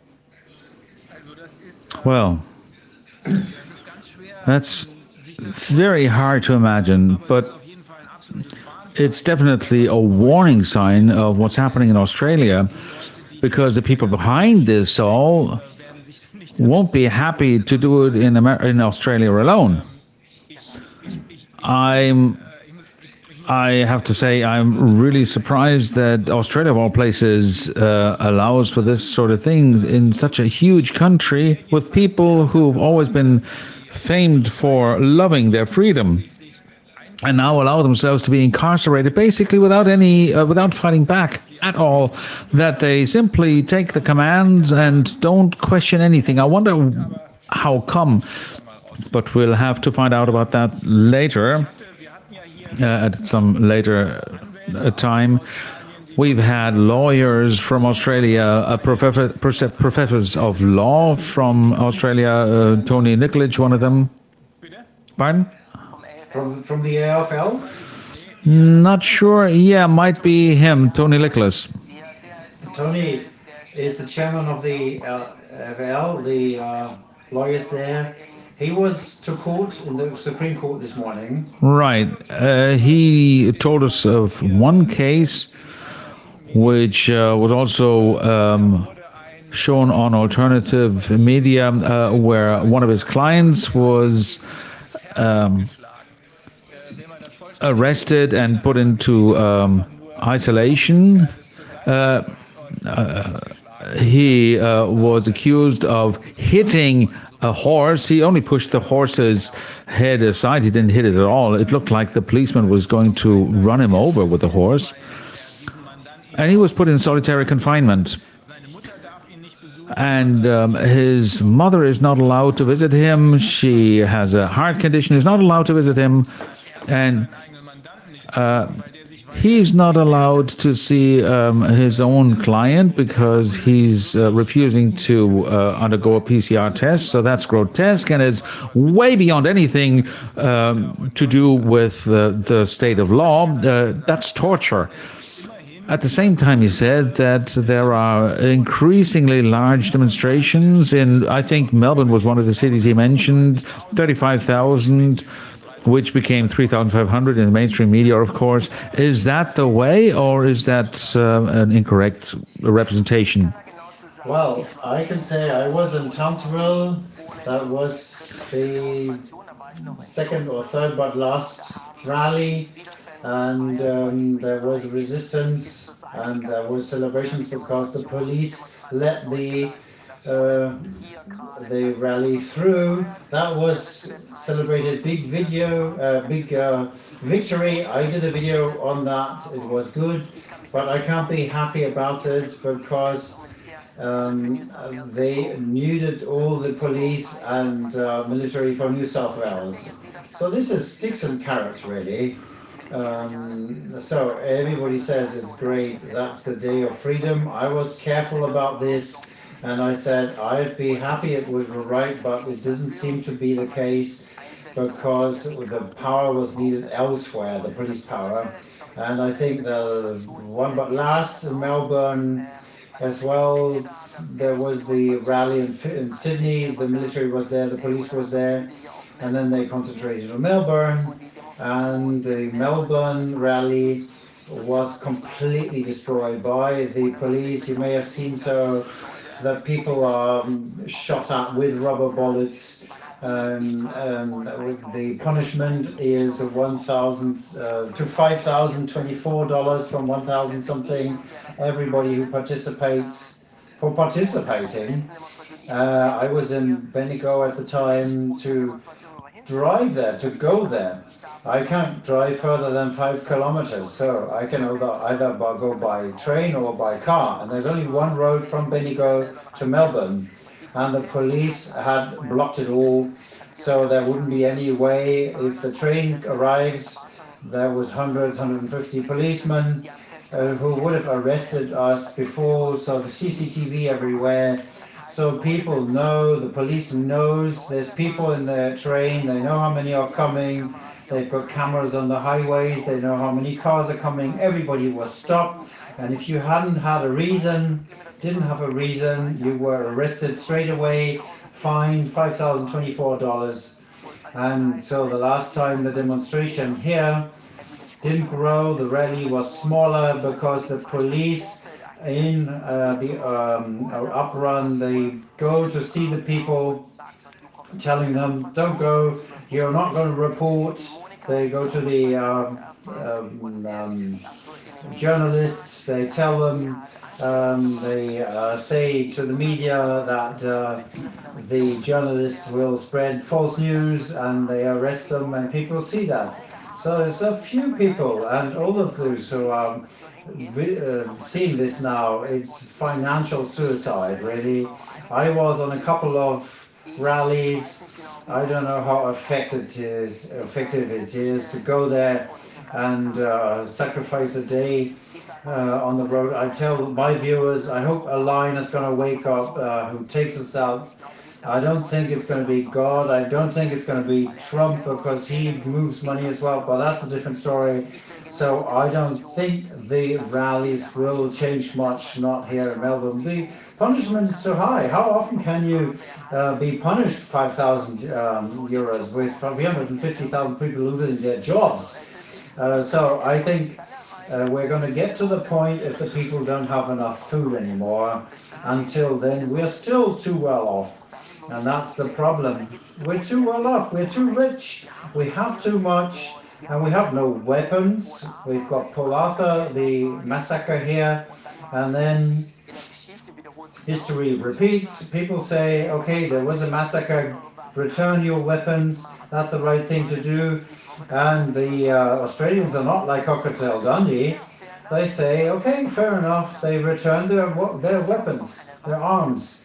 So we are friendly, we are very naive, we buy the mainstream media, and we have no arms to fight back. And our streets are very minimalistic. There's not many options, not many ways to go anywhere. Only 26 million people, all these families have been split up into pieces. We can't see our friends. So in nearly every state we've got the camps. Victoria, in Queensland, Western Australia, and they're all proud of that. Capacity is 500,000 people. Anastasia said in Queensland we can ramp it up to 3,000. What kind of camps are they? Oh, it's a hotel quarantine, apparently. It's sold to tell. It's sold as quarantines. In Andrews and the minister at the airport wanted to build the quarantine for $1 billion, and it came out that the estate that he wanted to build it on was a estate owned by his friend Lindsay State, a guy who runs a trucker company, a big one, and Andrews wanted to build a quarantine facility for $1 billion on that real estate of his friend. Now it's another site close to, with only $200 million, close to the Melbourne airport. That's going to be done this year. 500 beds until December already, and then they expand to 1,000. When this corona thing breaks out, or for people like me, up to 3,000 people can be put into these quarantine facilities. Same thing, Western Australia, 3 weeks, south of Perth, I said that in the videos. And the Emperor, Mark McGovern, he doesn't want to have anything to do with Australia. He would build a border between East and West. He's building a quarantine facility as well for 1,000 people, extendable up to 3,000 people. Western Australia, in the last 18 months, I think they had 6 or 7 deaths in all of the time. So as soon as there's a case in some state, he'll close the border. And that happened. South Australia last year, a pizza delivery guy, there was one case positive, and everyone from Adelaide to Darwin, we fly 4 hours. In the air, it was told that South Australia was completely closed off, complete lockdown. Everyone in the aircraft will go to Darwin straight to quarantine, $3,000 per person. Right. There's more. No, that's enough. We have to. We'll have to discuss this again. I can't imagine that this will go well in the long term in Australia, because even the Australians will have to wake up at some stage. But the hope is that they wake up in good time before everything is too late. Two things on this. South Australia, 4 weeks ago, everybody had to go to isolation at home. Now they have to stick a sign on their door. So that reminds me of 33 and 44. In South Australia, the government issued the order: if you are in isolation, you have to put up a board in front of your home, on the door, to signal for people who may do delivery, bring things, that you are in isolation. You may be infectious. For all the neighbors were asked publicly, check whether they have that sign up. If so, if they go out, call police, then you'll do the right thing. And the second thing, in South Australia as well, there is an app which everybody gets, and currently it's shown that the app has visual recognition, face recognition, and GPS. You know who's where. At home you can do isolation, but you have to have that electronic bondage to you, and the police has contact with you all the time. So I think they are not going to wake up. I don't want to be negative, but what I see going on around me, when I thought a year ago enough is enough, it's an avalanche. It's only about are we getting 80%, 90% perhaps? Andrew said yesterday, if we don't get enough people to vaccinate, those who are not vaccinated will be punished. Here in Victoria, we're talking about 6.2 million people. He's talking about chips to apply to underneath the skin, and some things are not yet in the mainstream media. It's too tough for the people, but I listen to it. I listen to what people tell me, and we repeat it. So that's the story. If you don't get vaccinated, it's over. So I think people wake up. I thank for everybody who goes to the rallies. but I think we have to learn to say no here in Australia. And that is, I'm in Bendigo, we have 110 people here. I am literally the only one who walks anywhere without a mask. I'm looked as if I have a disease, I kill them all. The people came here, keep away, you're not wearing a mask. You can't even talk to them what it's all about because I don't believe in the mainstream. So really, it'll be too late for Australia. It's not meant negatively, it's a fact report here. We won't get out, where people are not getting up. People are arrested, they are put to jail, they lose their homes.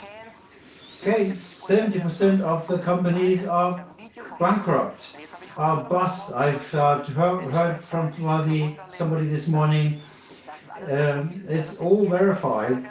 He says, it's right what you say. So I'm careful with fake news. I see it sometimes, it's difficult to differentiate. I check and verify everything. Where can the argument come from that it could turn? If they can check my account because I have a sound in the background, song. The police could block my bank account. They can get into my homes. I invest in real estate. They can take it over since last week. So you can check that. Tony can check that for you. And if you raise up, you are knocked over. I would like to be positive in some way, but where? Where is it better? But Bernie, you couldn't be more negative. That's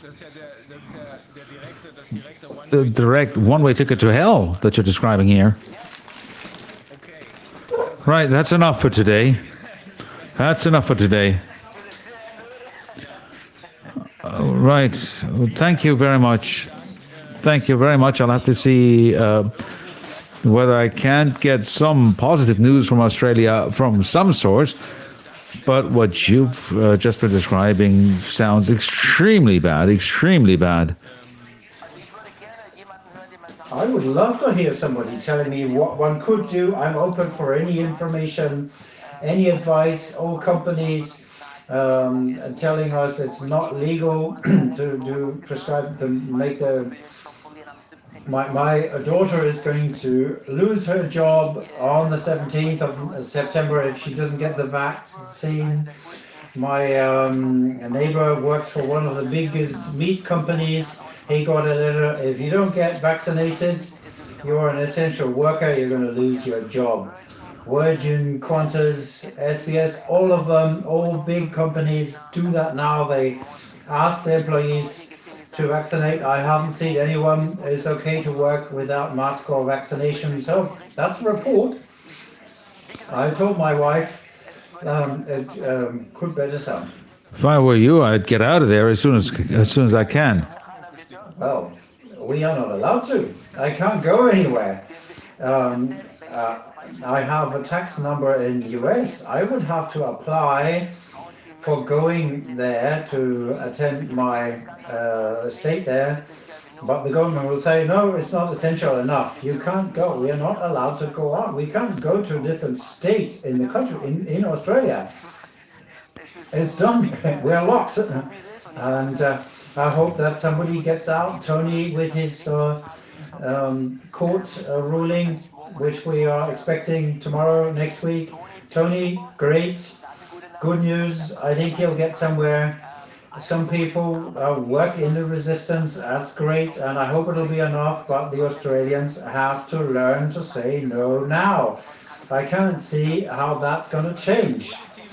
Well, the positive side of this story is that it's a warning example for the rest of the world, and I think it will be. Bernie, we're under pressure of time again. We have to thank you, first of all, for your time and the effort you went to. And I hope that if I look around, I can find a little bit of a positive thing for Australia that I can tell you. I'd be happy about it. And if I find something positive here, I'll let you know. The good thing is that the Australians are quite positive anyway, but they can't see what's happening. It's still a great country to live. I don't want anybody to think that Australia is bad.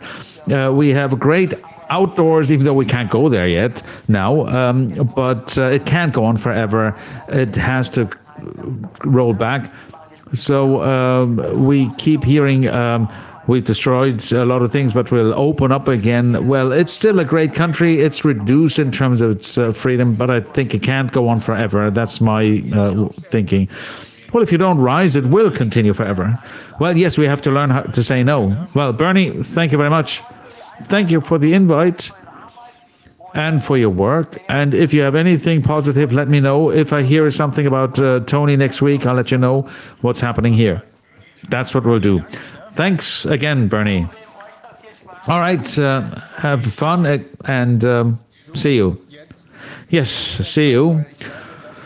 Now it's your turn, I think. Willem Engel is next. Now we only have a few minutes, 10, 15 minutes, because we'll still have another person waiting for us. Sue is waiting for us. Willem, are you there? Yes, I'm on the screen. Okay, perfect. Yeah, so... Did you hear what he said? This was all German, but I assume that some of it was understandable for you, right? Yes, my German is not so good, but understanding is much easier, and it's very close to Dutch. We also have some reporters in Australia, so we are very aware of the situation there. It is the beta test. If we do not resist, that is what will become of Europe. Yeah, I agree. I just didn't expect this to happen in Australia. So let me just, so Willem is I think you're a microbiologist, is that correct? No, I studied pharmaceutical sciences. Of course, I had some courses in microbiology. I did a PhD, although I didn't finish it, but the PhD was in applied nanotechnology and analytical chemistry. Okay, and you're also the founder of Viruswahrheit in Holland. Correct. Yes. So for the people who are not aware of that, Viruswahrheit, or Virus Truth, is a resistance movement which does a lot of demonstrations, information campaigns, and of course court cases. I think we number now over 20 court cases. And with it, we are showing truth and unfortunately also a lot of corruption and deceit. But today will actually be more about Germany. Uh-huh. Okay, yeah, because today you found you would like to present something about the measles vaccine, because there's a new danger coming up on our side.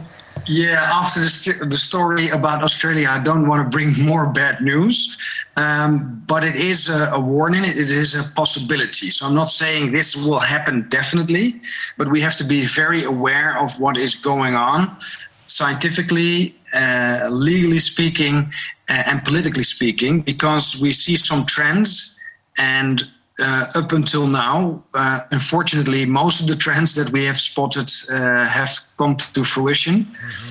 Mm-hmm. So I was looking at the primer sequences actually, and for that I looked in the NCBI database, and of course I saw some familiar names, familiar for Germans for sure. Christiaan has done a lot of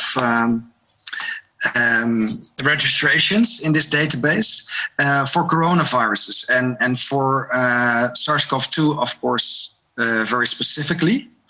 And through looking through these data files, I came to some patents and some publications.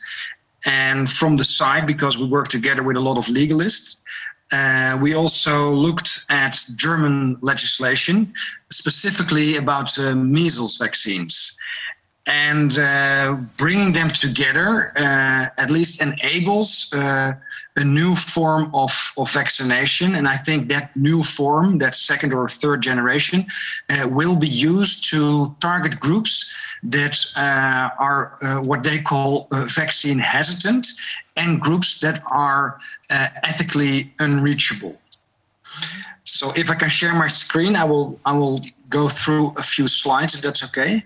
Mm-hmm. Yeah.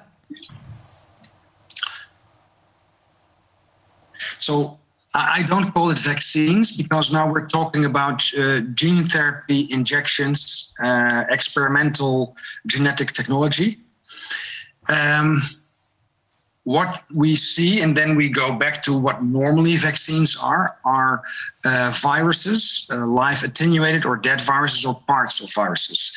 They all contain antigens, and that is the definition of a vaccine. So it elicits a long-lasting immune response through a virus, a dead virus or part of the virus. Well, in this case, with the mRNA injections, that is not the case. But if we look at the Janssen vaccine in particular, it uses a whole virus, but another virus, an adenovirus, which is also a respiratory virus. And it's used as a vector to deliver that same RNA for the body to produce the spike protein of the SARS-CoV-2 virus, and indirectly then immunizing the body or the immune system. That is the scientific explanation or rationale behind using vectors, which are in fact also gene therapy. Now, what we've seen in Holland, because Janssen is produced in Holland as well, is that they started an information campaign specifically targeting young people. And at the time, I just thought it was very unethical. But then from Cambodia, I got other messages that they were using that same, what they call vaccine, to target groups where the vaccine hesitance is quite large and are difficult to reach. Now, what I think and what I see is happening is that all the ingredients to do this with not the adeno vector, but a measles vector, to target vaccine refusers or children which are not of the right age to inject, because what we see now is that these clinical trials have not been concluded for the younger ages. There is already a debate whether you can inject from 12 to 17. Our stance on that is that it's not possible because these are experimental vaccines, so it's not allowed by law, but they want to go younger. Now, what we have seen, and this is the Jens Spaan of Holland, Hugo de Jonge, and he was really breaking all the rules there are concerning marketing of medicinal products. He compared it to food or cosmetic products, and very clearly, dansen, it's the same word in German. So he was enticing young people that they could go to festivals and that they could dance again, that they could be intimate again, if they only took this shot. And it's a one-shot approach, so directly after the injection, you could start dancing again. Well, of course, that's a breach of a lot of laws and very unethical. We've seen these commercials and marketing also happening in Berlin and in Germany. So that was a red flag directly. And then this is the message of Cambodia. And especially here underneath, you see that they are trying to reach far-laying places and hill tribes. Mm-hmm.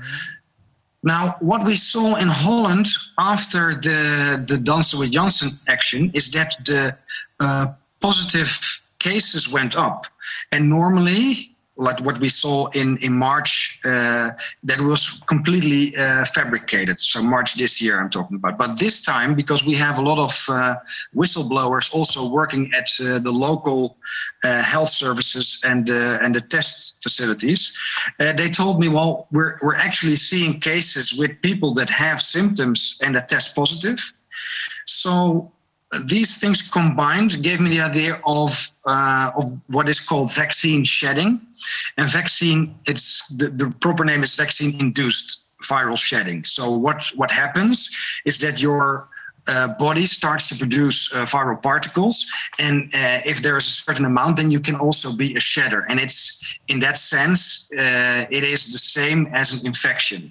So if you were normally infected by a virus or another pathogen, then you start reproducing it or amplifying it, and you can become a spreader. Now, the whole idea is, of course, when you use a vector, that it should not be possible. But I'm stating it should not be possible. But is that actually happening?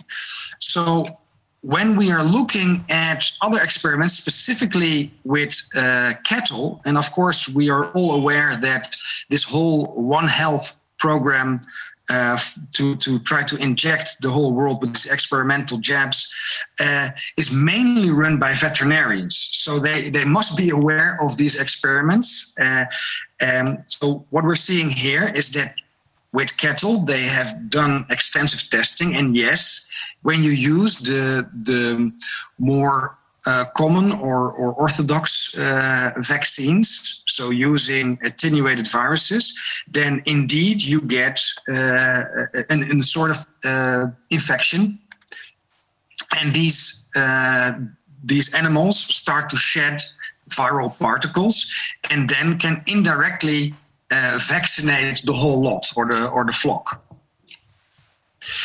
Now, then we come to a part of German law that was just very recently changed, and I want to focus, it is a very small paragraph, but of the Soldiers Act, vaccines may be used that contain microorganisms. Well, is a virus an organism? But for now, I think it is within that term, that can be excreted by the vaccinated and absorbed by other people. And then the last sentence is really telling: the basic right to physical integrity is restricted in this respect. So what this law actually says, that if this happens to humans through vaccination, you start shedding and making viral particles, then that is the case. People are allowed to be indirectly vaccinated. How does that work, Willem? I mean, I don't get it. If you vaccinate one person, how does this shed and spread to another person?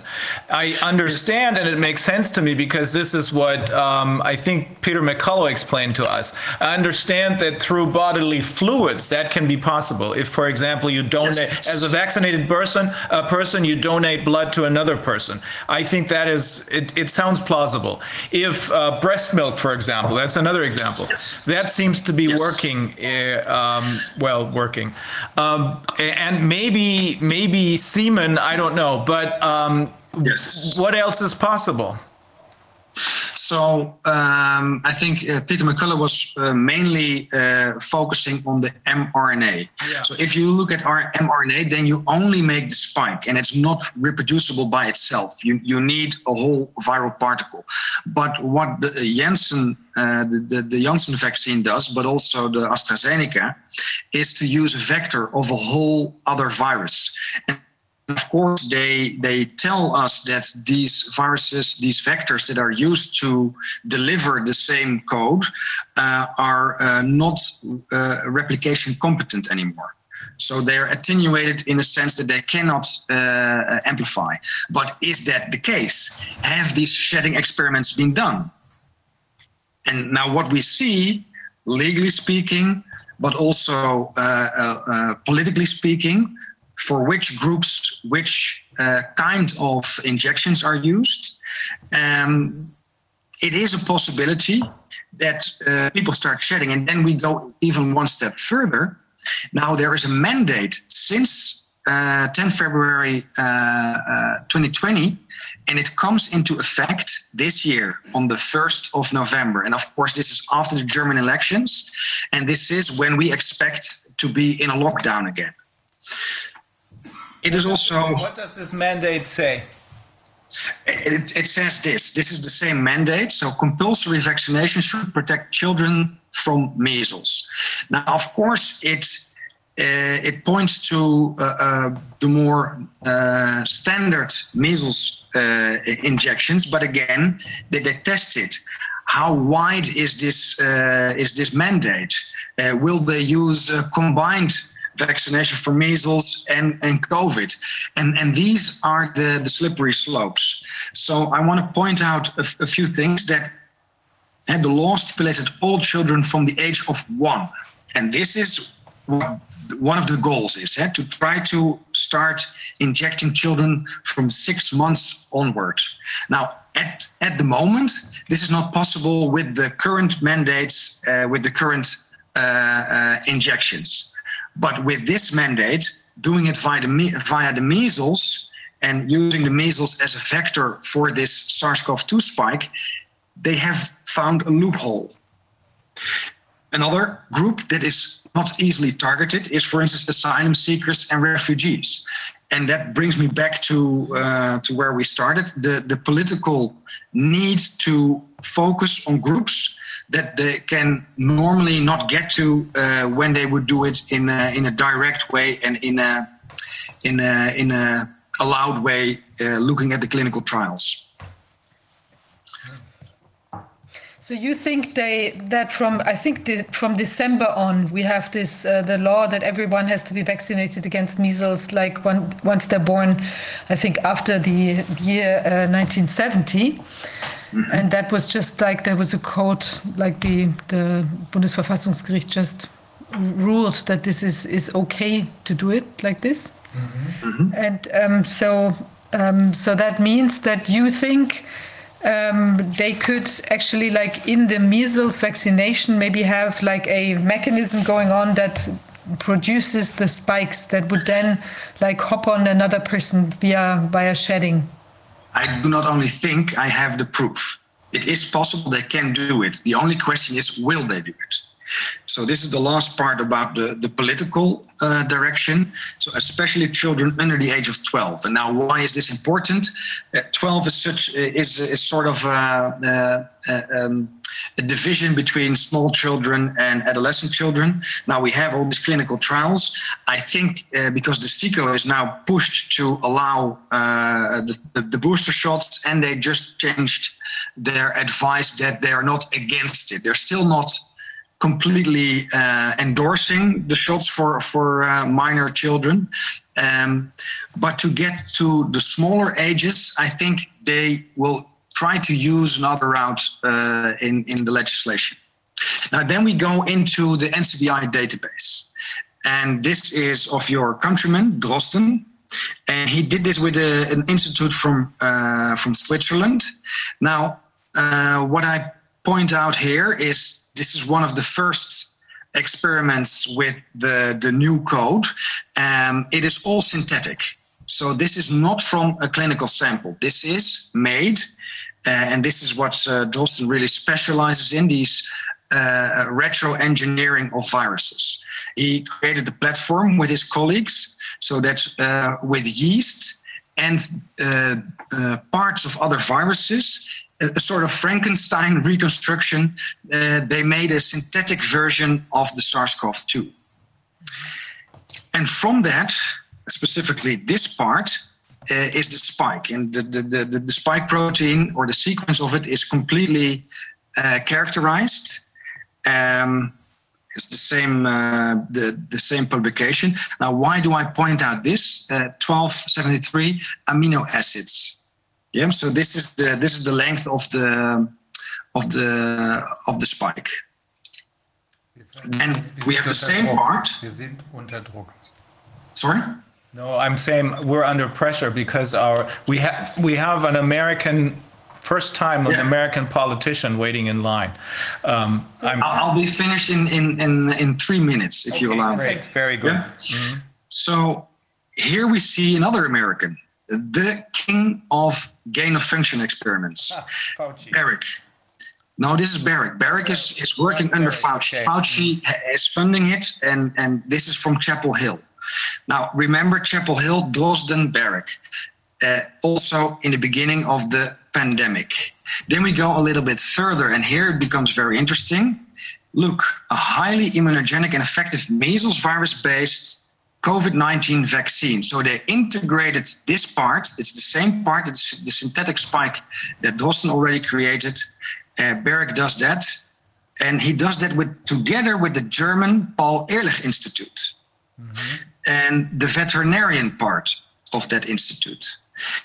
Then we look at clinical trials and we see that a lot of them are already underway right from the start. In March 2020, they started experimenting with the standard MMR, so measles, mumps, rubella vaccines. These are the old-fashioned ones, to see how they interact with the new virus. And this was all funded by the Wellcome Trust. And I think if people are aware of the whole scheme behind it, they are very aware of this institute. Now, this is their rationale.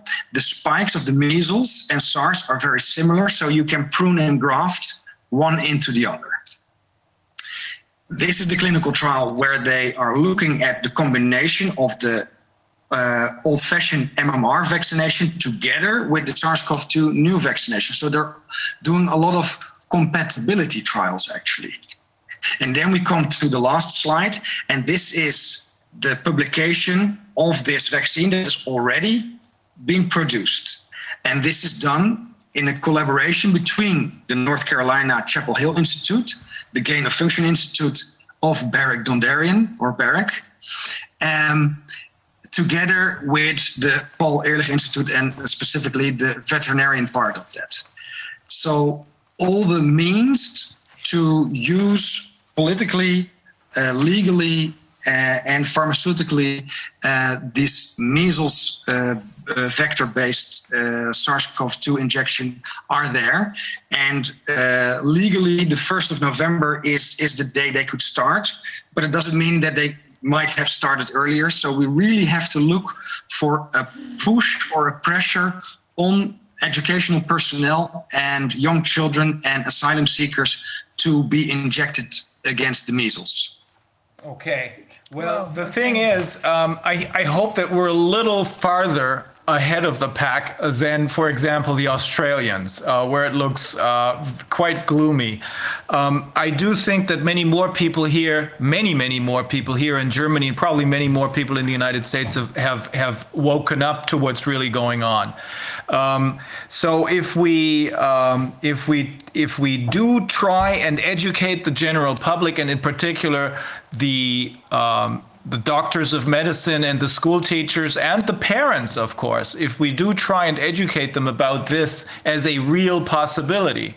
I mean, they wouldn't have introduced this into law if they hadn't wanted it to become reality, right? Absolutely. So what we see until now is that everything they say they want to do, they are doing. Yeah.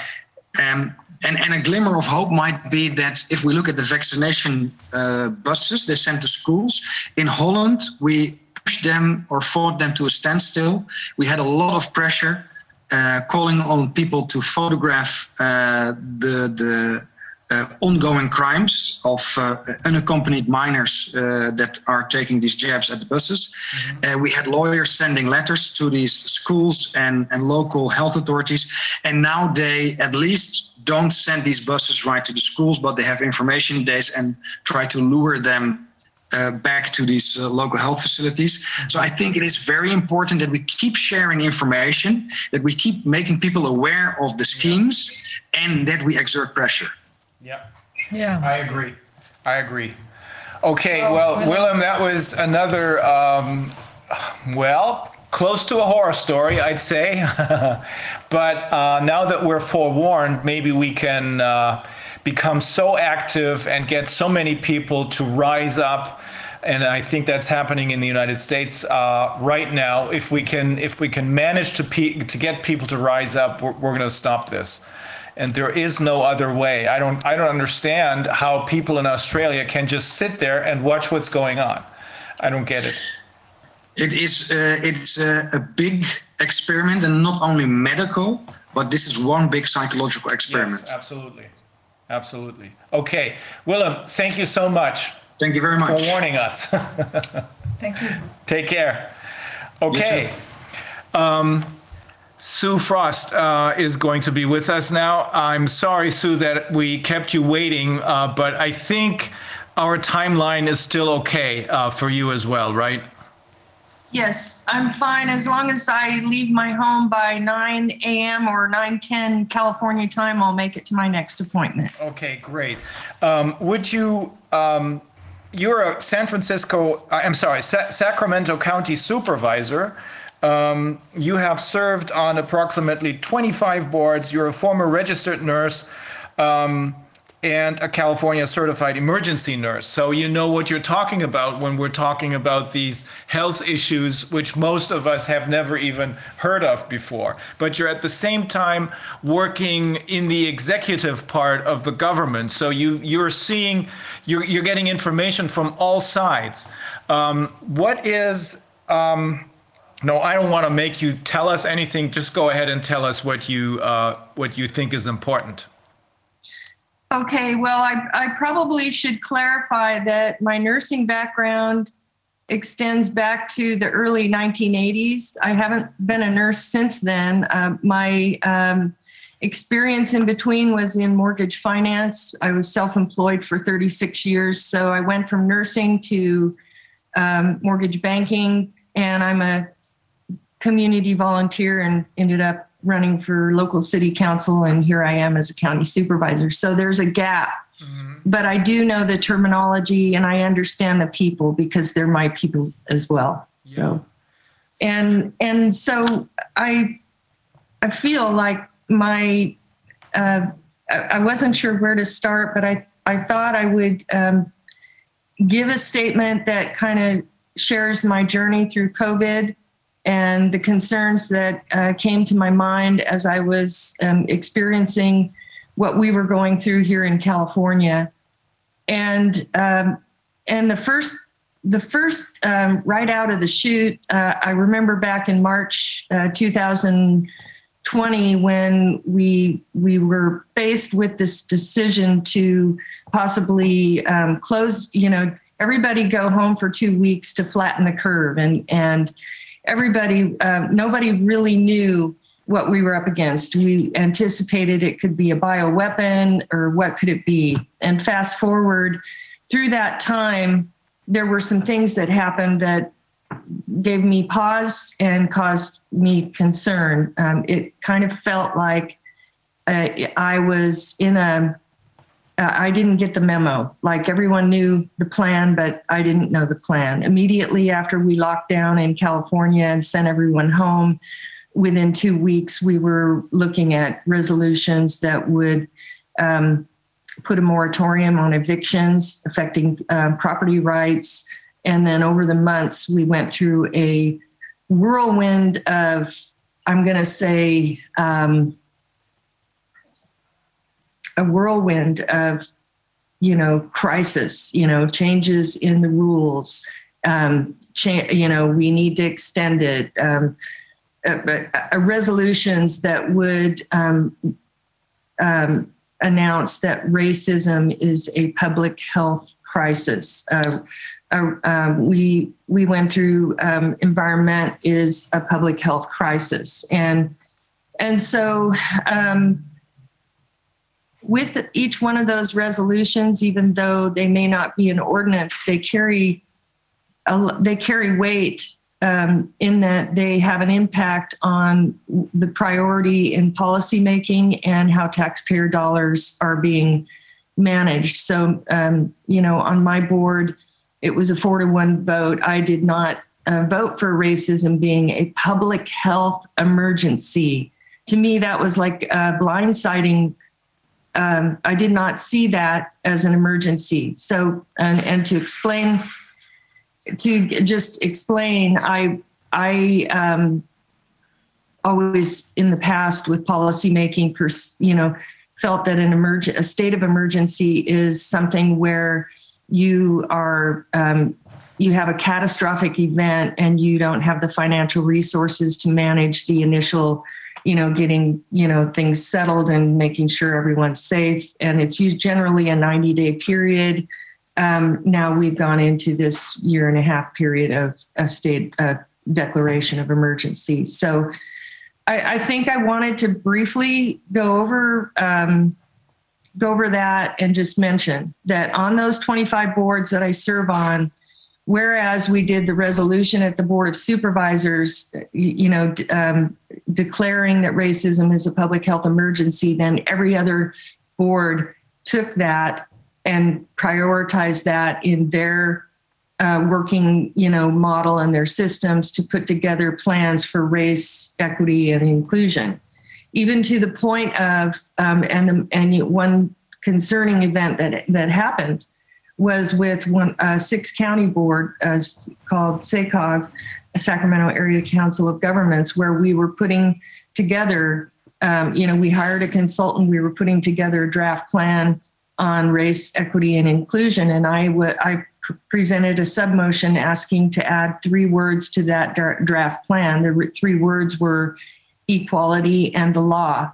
And at that time, we were not able to, I got a second, but it didn't pass, and we ended up approving the original version. So that to me was a red flag. Moving forward, I just want to make a quick comment about the California legislature. We have a supermajority in the California legislature, and there was policy that came prior to our COVID-19 lockdown in March. And in October of 2019, AB 262 was a part of the health code that directed the public health officer to notify and update government entities regarding communicable diseases. It gave them really authorized them to report locations and concentrations of cases, the number of residents affected, the measures that government entities should take, and also to issue orders. So it increased power and authority to the local health officer. And that was another red flag, in my mind. I didn't find out about it until long after we had been going through months of lockdowns, and I had many businesses and constituents calling me asking, help, can you help us, Sue? We're dying. We're not going to make it if we don't open up. And so, but I felt when I did learn about those early policies that were passed or amended, that they paved the way for early legislative changes that would authorize the testing and data tracing, and which ultimately became a decision maker for how we would measure, how we would lock down, there were so many questions along the way, but I won't take a lot of time with that. What I want to get to in my statement to you, and I hope it's helpful to you, and I want you to know that I am here because I think we have to have, it's important that each one of us express share our experiences and not be complicit in something that could hurt our people and take away our freedoms. Along the way, I have had personal conversations with doctors and nurses and constituents and scientists and researchers. One way or another, I came in contact with them either through my activities as a county supervisor, whereby, I was getting calls from doctors saying, Sue, can you help us? The media will not cover this. There are treatments. We can treat people and keep them from the hospital. And so early on in January 21, we had Reopen Cal Now, whereby we invited policymakers from all over California to come and listen to doctors and economists and constitutional sheriffs and learn, the other side of the story. We know COVID is real, but they're not telling us the whole story. There's more to this story. And through those conversations, I learned a lot. I think the stories were compelling. I'd say, it just gave, the evidence began to stack up that there was a sort of a that the CDC and the hospital protocols were abandoning patients, obstructing treatment that could reduce hospitalizations and save lives. The way they're documenting their protocols in the hospitals are causing disconnects that leave undocumented breakthrough cases and vaccine injury cases. They're not connecting a huge amount of the dots there. And people are now being pressured to take a vaccine without, this is my opinion, without informed consent. And this is not me speaking on behalf of my board. It's me speaking personally. And I did my own personal research. I went online to try to study each one of the vaccines to understand what's in them. I went to a pharmacy and I said, I want to think about getting the vaccine. I'm not sure. Can you give me the paperwork that tells me all the details of the adverse effects? On the counter in the pharmacy, it said vaccines are safe. These vaccines are safe. They said, we don't really have paperwork. We have we ask you questions and then we print something out for you to sign and you'll get a copy of that. But we can't really, the vaccines are safe, but we don't have paperwork. So I know in my mind, I felt in my mind there was a violation of, I took the oath as a nurse to do no harm. I was a missionary nurse, even though I didn't do it for very long. In my heart, I want people I want to know what I'm putting in my body, and I think people should know that. And informed consent, the way I understand it, is it has to be put in a way that they can understand it. So informed consent and, Western bioethics, whatever you want to call it, Nuremberg. I wrote a letter to my board that I was concerned that we might be violating that, and I received a response that we are not. And so I guess that was my opinion. I have talked with doctors who some will and some will not come forward if you wish to speak with them. And it's clear that there are doctors in the hospitals that are saying, I'm sorry, my hands are tied. I can refer you to someone else. So there are doctors and public health officials who are not willing to talk about early treatments. I've said, why don't we tell people to take vitamin D, zinc, and C? Why aren't we talking about all the treatments? There are doctors who have treated thousands of patients and lost maybe one or two, and they had comorbidities. Why aren't we doing that? We're not able to talk about that. The pharmacies, I can tell my own personal story about the pharmacies, but I have personal friends, and some were doctors, and some were professionals who got sick. I got sick 3 or 4 weeks ago, and I called a friend of mine who's a doctor. He called in a prescription at my local pharmacy, and the pharmacy said, we cannot fill off-label medications for patients with COVID. My doctor said, I never said my patient had COVID. I never mentioned COVID. And they said, well, we don't fill off-label medications. Therefore, I had to order my medication from a pharmacy that would FedEx it. By the time I got it, I was 6 days into it, and it was like I was getting well, and I decided to save that medication for my husband, who's 75, and I perceived that he might have a harder time with this virus if he got it. He did get it. He did go on the medications. We both made it through. I want to say that the media took the medication and didn't have any real problems. Well, I feel, I'm 10 years younger than my husband. I feel it hit him harder, but we have both been taking vitamin D, 2,000 international units, and zinc and C every day. Well, when we can remember, we're not good at taking pills, but we're doing our best to live. So yes, he got through it, but I have a friend who we went to 3 different pharmacies, and I have other friends who were having the same problem. I know people that are ordering medications from India to take them prophylactically in fear of just being prepared. So I think the takeaway on this is, number one, people know there's a virus, but we don't know what it is, and okay, so I'm gonna move on unless you have questions. I would like to ask you, what do you think happens with these pharmacies?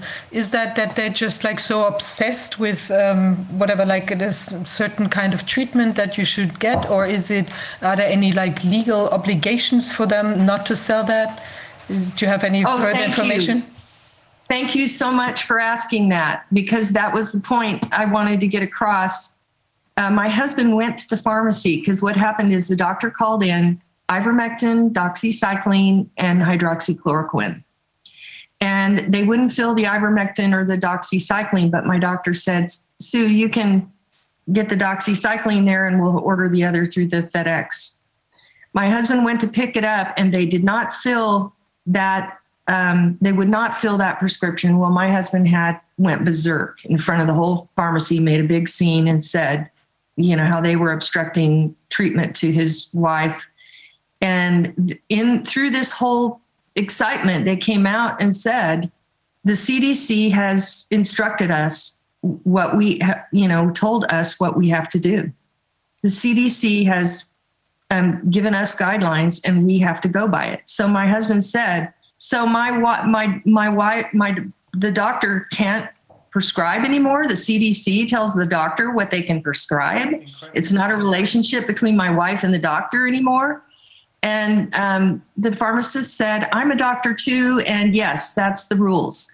So basically, what we have here in America is a government agency that is not elected, that is dictating to the pharmacies what they can prescribe, and basically politicized medicine and turned it upside down, where I cannot go to my doctor cannot feel free to treat me, mind, body, spirit, the whole me. My doctor's we're not in charge of my care anymore. It's the CDC telling us and government telling us what we can do. And I have never, ever felt that way, where I questioned medicine, where I did not want to go. I was afraid to go to a hospital, where I didn't trust that the doctors were going to think critically about my care. And so that is a major red flag for me. One that I cannot, that is a freedom. My choice about my body and medical freedom is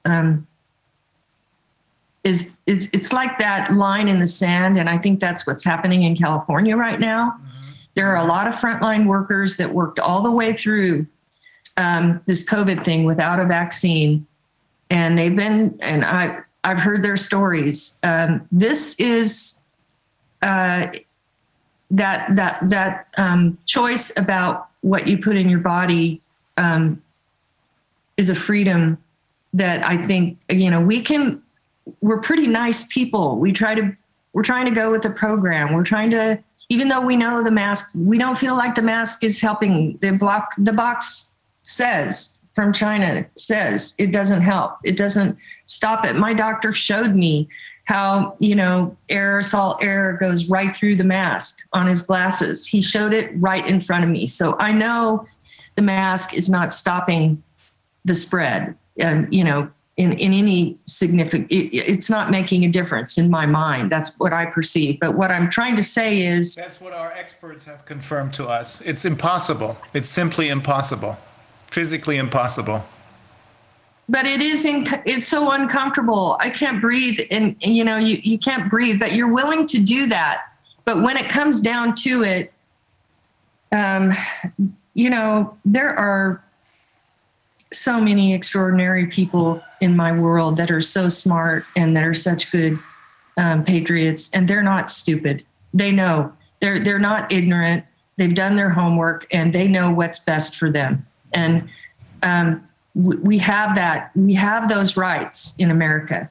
We had them, but we don't have them unless we exercise them. But I won't get off on that tangent. I want to tell you more. I want to tell you more about the hospital protocols. I began to have whistleblowers emerge who wanted to meet with me, but I couldn't know who they were until we got there.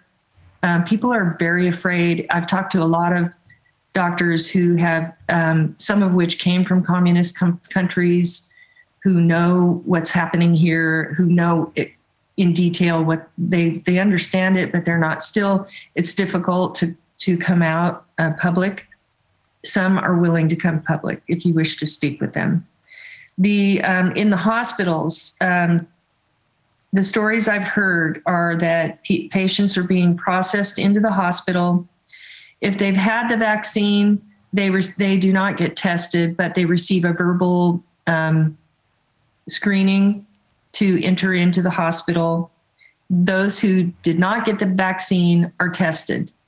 When they get into the hospital, I've had nurses tell me that 80% of the people that have been vaccinated are sick or having major strange events like strokes, myocarditis, blood clots. They're sick. I had one nurse who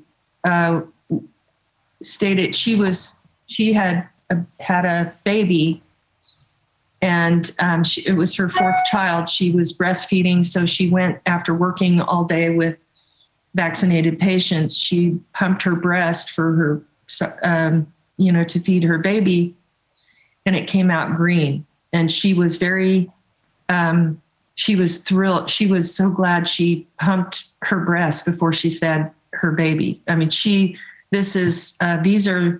these nurses are acutely, some are acutely aware of what's happening in front of them, and others are not. That simple. Mm-hmm. There's two stories to this, two sides to this story. And I believe the ones that are acutely aware because I've been there. It's completely in line with what everyone keeps telling us. I know here in Germany and in other parts of Europe as well, we hear the very same stories. There is a split society. This goes all the way down to the hospitals as well. And many nurses will speak out. They have their own Telegram channel here in Germany. They will speak out, and they're telling the exact same story. I just didn't realize it was, you're saying those nurses that you spoke to say 80% of the people who got the shots have more or less serious side effects, right? They estimated, one person estimated 80%. I had another person who works in the children. I never worked in that area. I don't know, it's labor and delivery, I guess. She said there's a huge amount of code 3 they have certain different sounds for different things. The one for stroke has been increased significantly. She said there's an increased number of child birth defects and spontaneous abortions. That it's just everything is increased, and they're saying the hospitals are full, but they're not full with not necessarily with COVID. They're saying it's not, the dots are not getting connected, because if you've had the vaccine, you're in a different category that does not connect your adverse reaction to the vaccine. And the hospitals, from what I understand, the hospital protocol is not to follow a vaccinated patient unless they gave that vaccine, which is another disconnect. So then the other thing is that in the hospitals, the nurses have told me that there's no treatment when they get in the hospital. If they have not had the vaccine, or if they have had the vaccine, they should be immediately put on vitamin D and zinc, or, some kind of ivermectin or prophylactic treatment that would help them. Instead, the go-to is, wait till you're dying from shortness of breath and put you on a respirator. And one person said they put her grandmother on fentanyl and respirator. Oh my God. I mean, pardon me. I get so emotional about these things. Okay. I want to keep going though. I want to say, fentanyl is a drug. I mean, fentanyl is deadly. Yeah. It's killing so many Americans. Yes.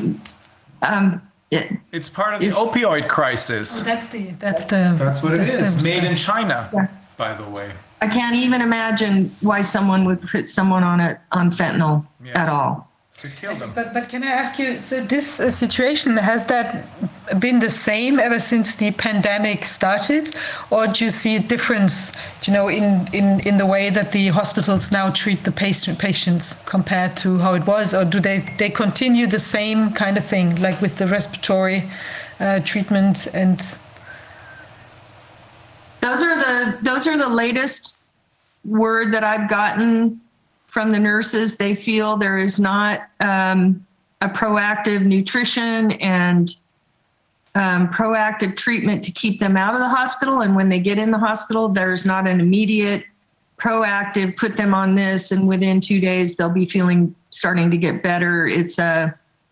I'm told by, like I said, there's two sets of nurses, or there's two stories, but the story I'm getting the most of is the side of the story that says there's a disconnect. They don't understand the protocols and the treatment.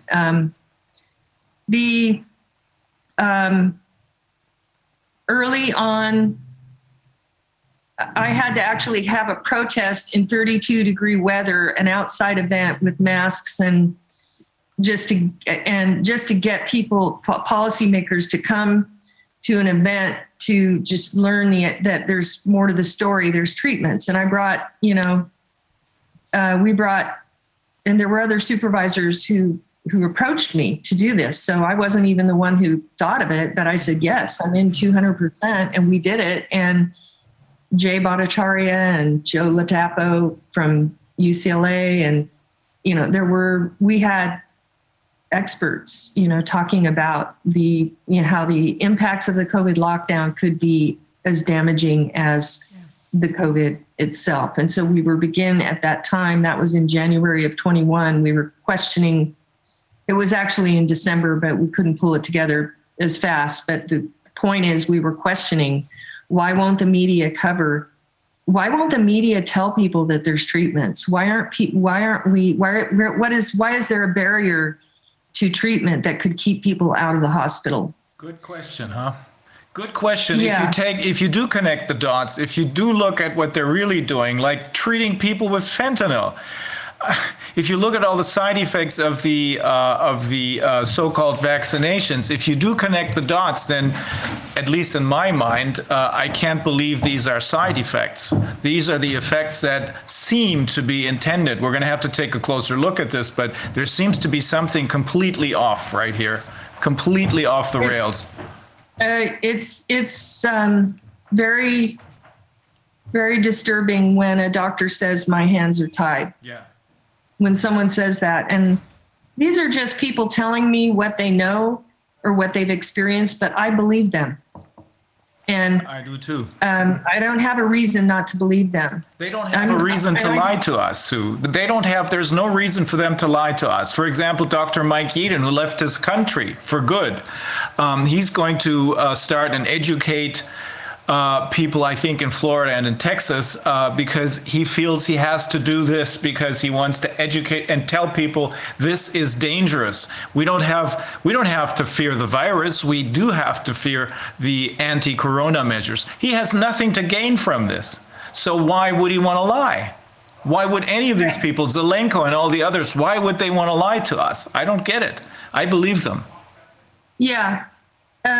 So then the next red flag that came up for me was the Delta variant began to happen. And that was like months after the vaccine started, we started to see the multiple variants. And then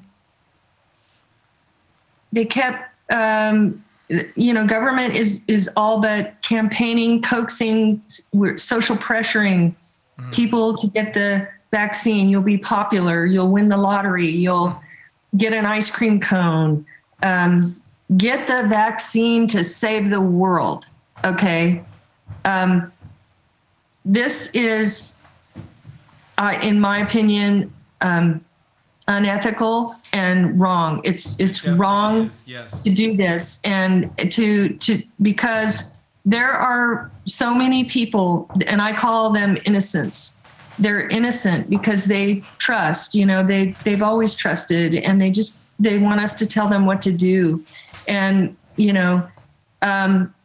they could, I don't know what the vaccine will do. I've done my studies. I'm not going to go in depth on that here, but I'm just going to say my big question about the vaccine is the Delta variant came, but the same vaccine for the Delta variant as the other. But in the past, first of all, we've never shut down the entire economy for a flu. Mm-hmm.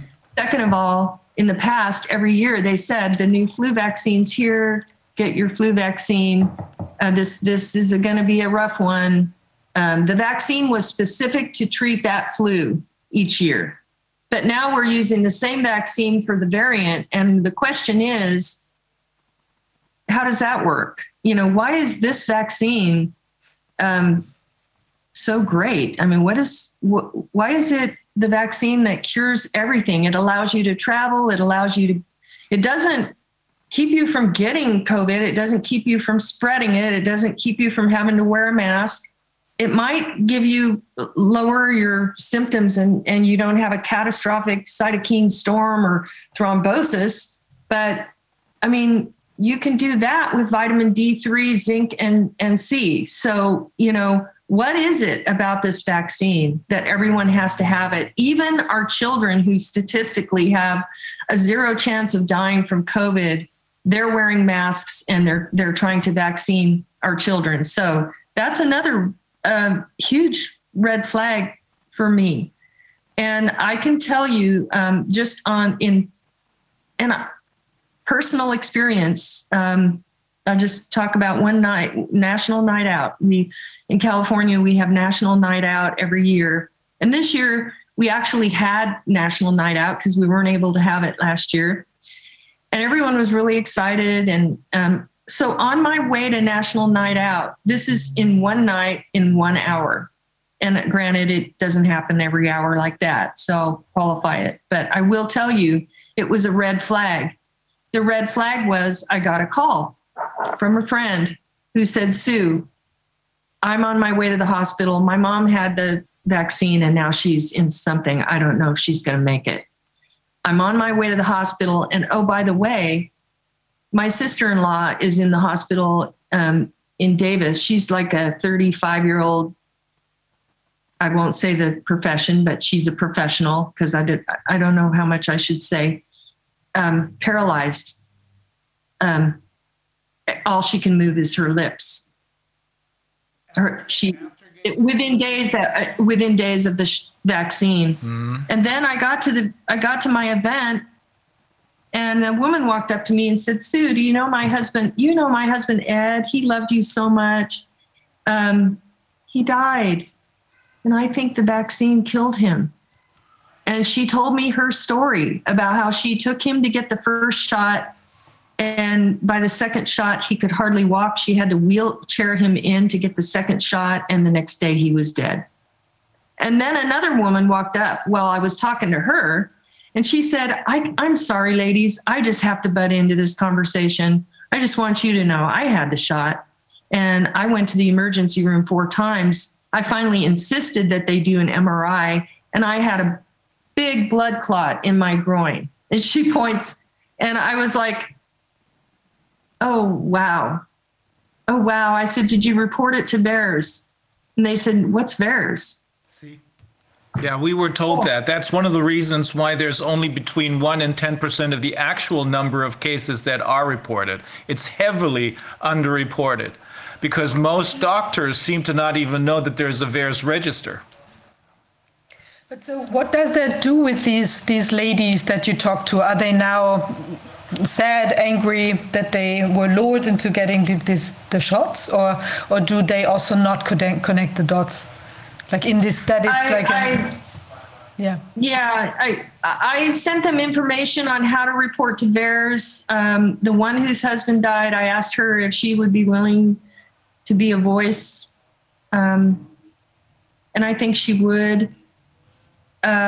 So on people like that, I'm encouraging them to report to VAERS, and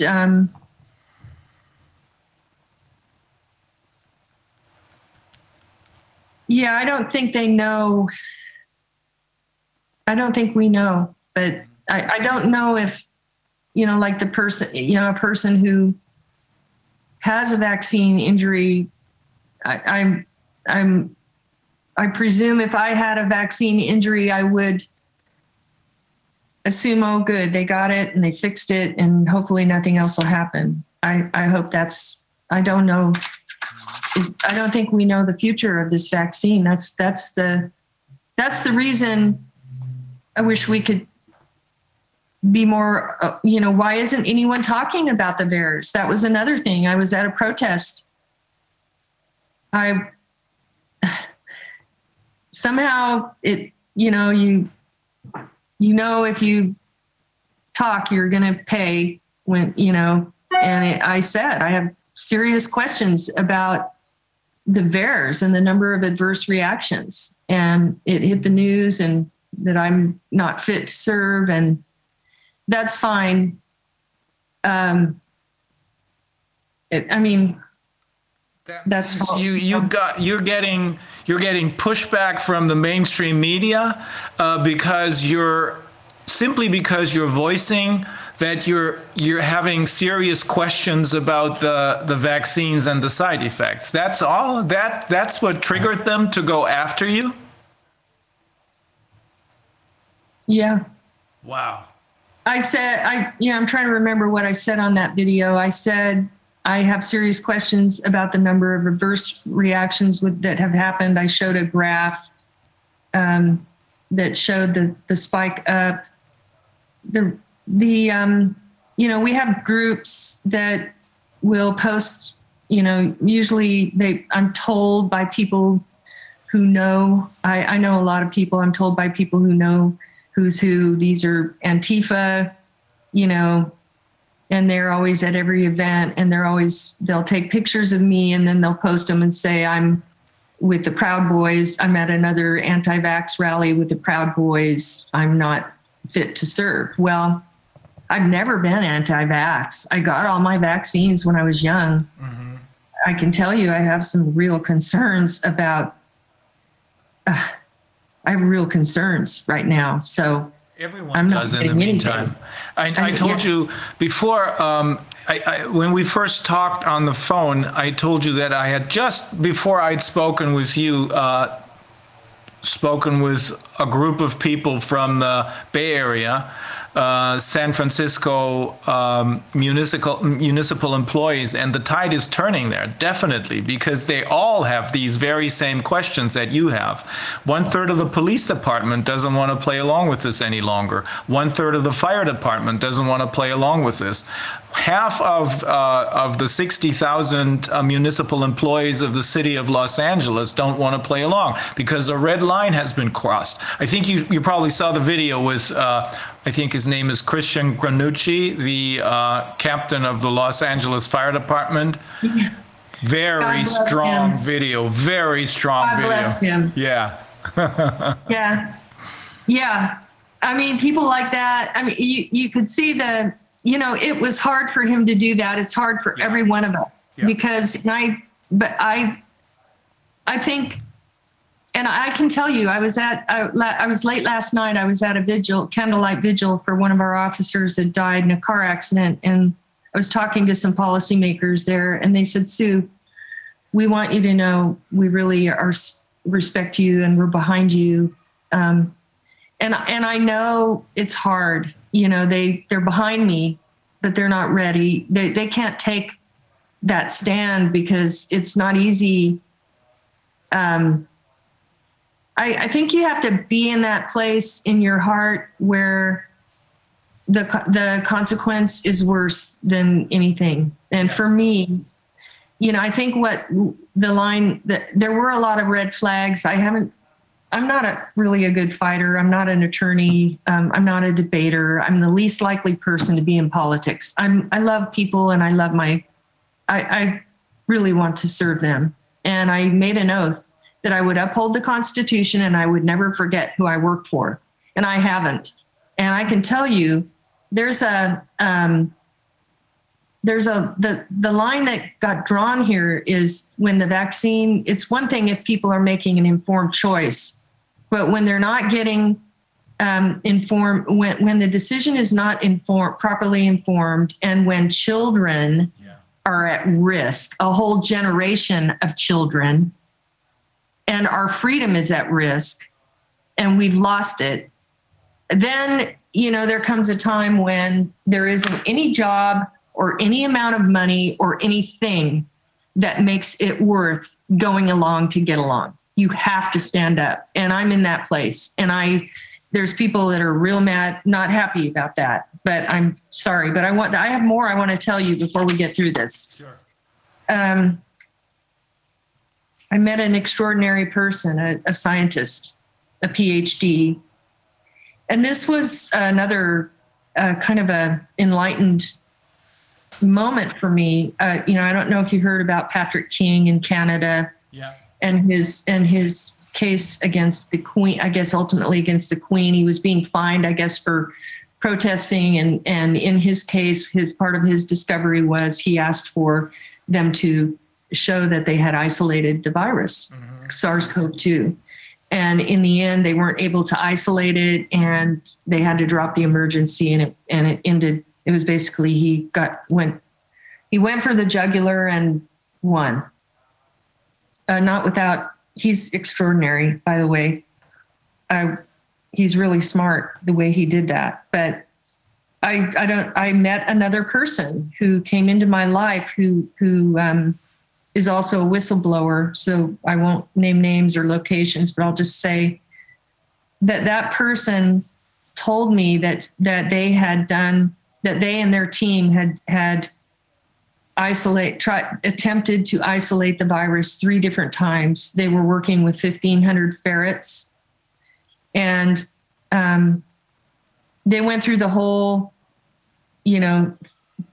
thing. And what they were not able to isolate SARS-CoV-2, they were able to isolate influenza A and influenza B. And they forwarded their work to other major research institutions who followed up and did theirs, and they were not able to isolate it. In the end, there was a lot of personal controversy around that. They are definitely, they've had threats on their life. It's kind of a sensitive situation. I'm not sure what I should say, so I'm not going to say a lot. But what I do want to say is that it occurred to me about what Patrick King did. So one thing that we're working on with volunteers is to try to request that our public health show, and I did ask this in one of my board meetings, in 2 board meetings ago. I asked if she would show me the isolated virus, and she did provide information, but it wasn't the, purification of SARS-CoV-2 and the Delta variant, which I had asked for. And my rationale for asking for it was that I wanted to understand how the vaccine for last year's SARS-CoV-2 is appropriate for Delta or any other of the many variants that people are talking about. How do you rationalize? I'm trying to figure that out. It's something that's not making sense. Many And doctors are asking the same question. One of them, we just interviewed him about an hour ago. That's Dr. Wolfgang Wodarg. He's asking the very same question. Many other doctors are too, because it doesn't make any sense. It doesn't add up. yeah, so this scientist, she taught us how to ask it, via maceration, filtration, use the ultracentrifuge, separate and isolate out all the bad stuff, all the, it has to be a sample that's taken from a deceased human that was not, can't be first combined with genetic material, have to take out the monkey kidney cells, the vero cells, the fetal bovine, in detail, Koch's postulate, isolate the virus, then use that isolated virus on another human to see if they get SARS-CoV-2, and then isolate it. Mm-hmm. So that whole process, seeks truth. It seeks to get to the bottom of, we do have a COVID virus. We are treating a COVID virus. We are treating a variant. Mm-hmm. And so that's the question. Then I just want to say, our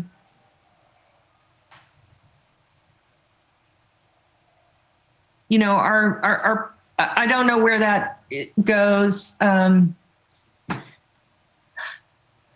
We're trying to figure out, you're always trying to figure out what can you win. We must. How can you win? How can you win? If we fight every little thing. I've been fighting, the rural areas don't get COVID, so why can't we open them up and put the resources to the urban areas? We've been fighting every little thing, and we've been in crisis mode, they have us chasing after so many things, trying to wrap our head around so much. But let's just go to this one thing. And give me an answer on that, and then let's talk. Mm-hmm. That is kind of where I'm at. And because I don't know, there is such this is a battle. This is a psychic battle. This is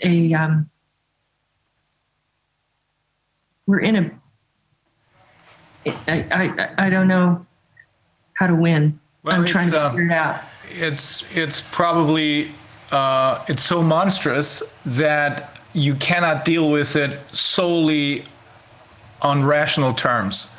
This, I think, all of us agree on this. This has to be dealt with on a different level. Of course, we have to continue with our legal efforts. We have to continue with educating people, but there is, and that's how we're going to win. There is a connection that you and Vivian and I and all the others, Peter McCullough, Zelenko, Wolfgang Wodarg, Mikey, everyone who's watching this, and this is millions now, they're all connected. So that must be on a different level. It's not by accident that people do ask questions. Others don't, but those who are asking questions, and we're becoming more and more, they're in another way connected. As I said earlier, a year and a half ago, had somebody told me this, I would have told them to take their pills and go see a doctor. But in the meantime, I do realize that there is a spiritual level to this, which the other side doesn't have any access to. So we're going to have to make very good use of this, and we are already.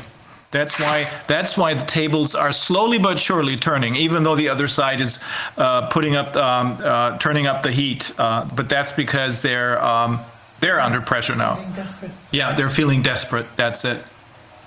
I hope they are definitely turning up the heat. I can tell you, they are. The heat is, and there's another heat turning up there's a line, that line we talked about where,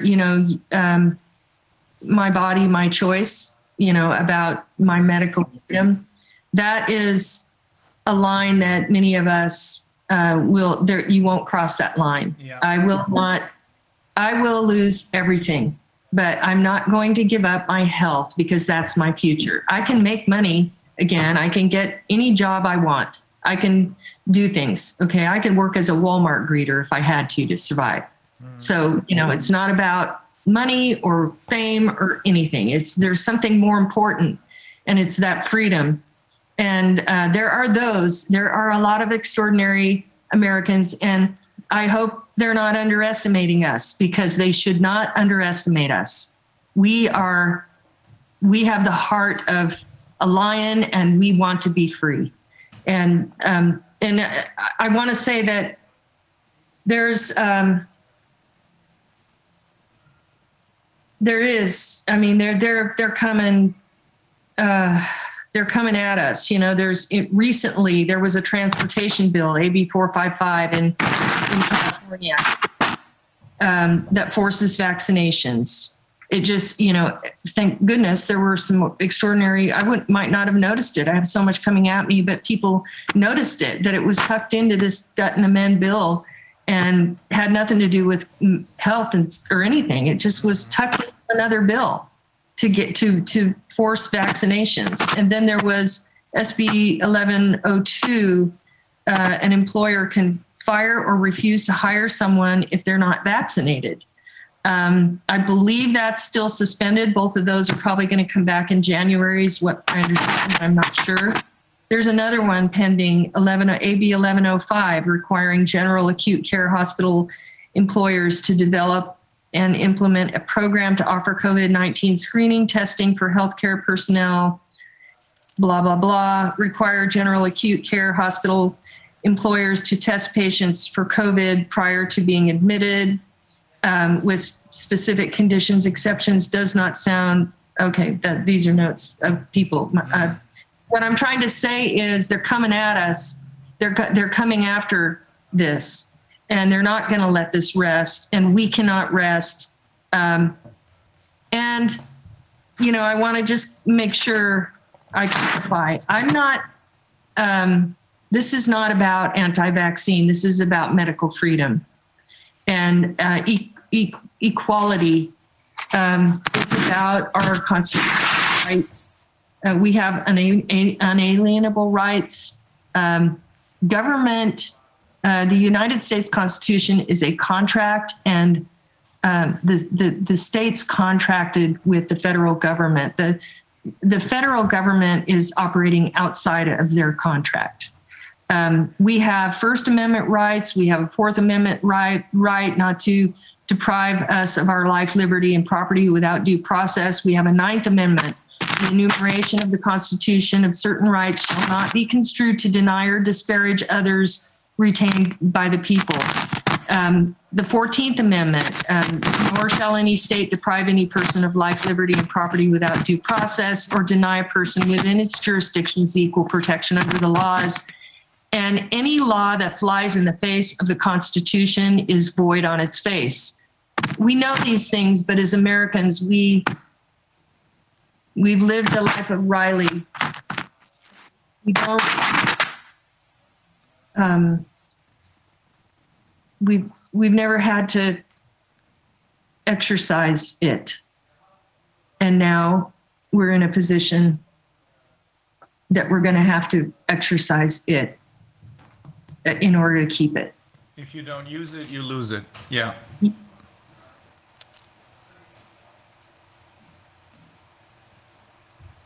That's my story. We're very glad you told us this story, and I know for a fact that lots of people are watching this, in particular, by the way, in California. And I know also for a fact that very many people will see you as an example, and that they will be motivated to not just stand there on the sidelines or sit on the fence, but they will come forward. Many will come forward. It has begun already.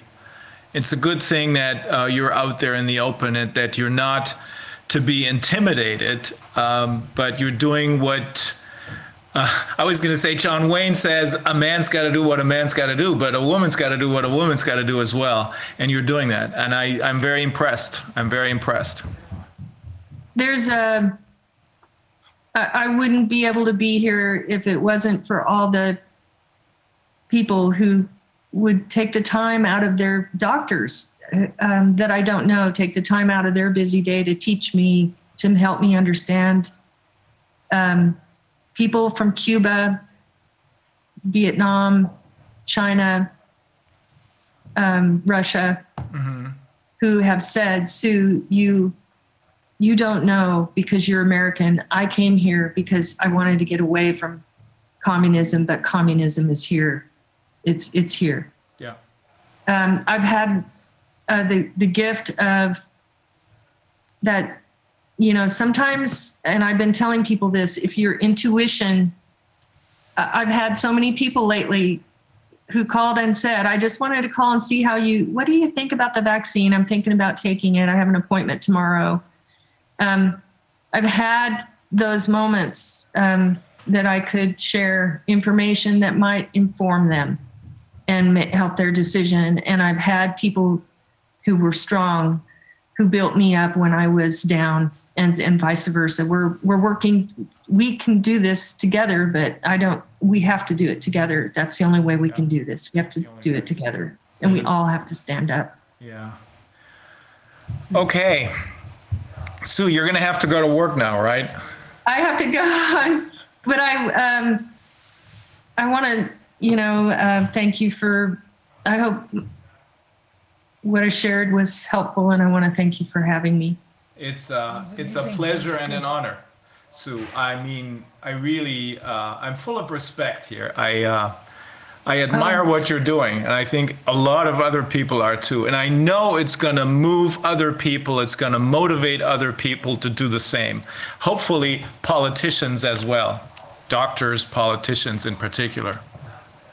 I had to pray about it, and I had to talk to my husband and say, "Are you okay if my whole life implodes?" Because it could. It won't. But okay. Okay. So be it. All right. Well, thank you so much. Thank you so much, Sue. And have a great day. You too. Okay, thank you. Bye-bye. Bye. So. Incredible. Incredible madness, yes. But that is, that there are people like these who sit down and say, I can't stand it, I gotta do something. And she gets the backing. And unfortunately, as she's just explained, it's people who tell her, we are behind you, but we have not got yet the courage to stand up and move forward. But that's going to change. We have a couple of people in the line who may join us, and they are heavyweight, high-profile people in the Californian area, at least. We've got one more guest before we close the day. My old friend Björn Pirrwitz, sometimes the world is a village. Björn Pirrwitz and I have known each other for, I think, over 40 years. Is that true, Björn? 35. 35, I think. Can you see me? You're right, yes, we can see you're a bit lit in the background, but it's okay. So, I can darken it a bit, yeah. Good idea.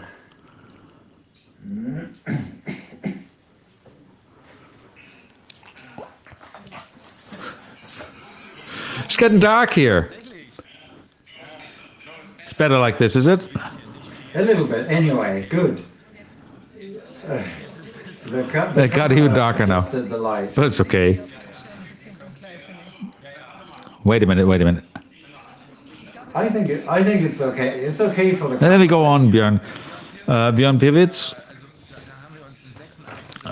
We met in 86 or 87, 85. How gone? 35 years back. Yeah, perfect. That's great. And we were both en route to our own universities in the US. And we had a 6-week in Wisconsin. How many words? 60 people who were going to study in the US. That's how far we go back. We lost track of each other. Björn is a legal expert, of course. He's a tech investor and venture capitalist, above all. How come? Really, you saw one of our meetings and you thought, oh, well, I know this fellow. Oh, what? Yes, it was actually, I was in Berlin on the rally last year, 29th of August, and I saw you on the stage, and so I picked up on that. Right, and as Björn Pirrwitz has some experience that suddenly has become quite relevant, we came up with something in cooperation with him that might be a game changer, because the important thing is that we get things moving, that we talk in person to people, not only to institutions, because what we're seeing here, what we've been seeing for months now, and what Sue Frost has been describing in such a crass way, that you try to motivate people to subject themselves to a genetic experiment by promising them ice cream or a lottery win. That is unprecedented. And as Björn Pirrwitz used to work in this area in the past and still has old contacts, he refreshed his memory, and now we know what we should have seen a long time ago, that all that is happening here and absolutely is not compatible at all with advertising for medication is illegal under the pharmaceutical advertising law. Yes, I've wondered for a long time why nothing is happening in that respect. The Advertising Act is a special act to protect against illegal competition. It affects the behavior on the market, but not with respect to the competition. That's the main aim, but also to protect the consumers. It's an act that was enforced in 1965, and in 2012 it was adjusted to follow European legislation requirements. And we have got the guideline 2001-83 to create a common codex for human drugs used on humans. And that's a guideline, it's not a directive, so this is why it's not immediately applicable. It has to be ratified in the member countries, but it it is mandatory, and it sets forth the interpretation of the rules and regulations in the different countries, in the member countries. And as a side effect, it means what we're discussing here now. I didn't check that directly now, but I think that should apply to all other member countries of the EU. And there should be a similar approach possible. I remembered, I've been out of that legal business for 25 years. Of course, I'm still in working with contractual law and legal. I've been working with legal aspects all my life.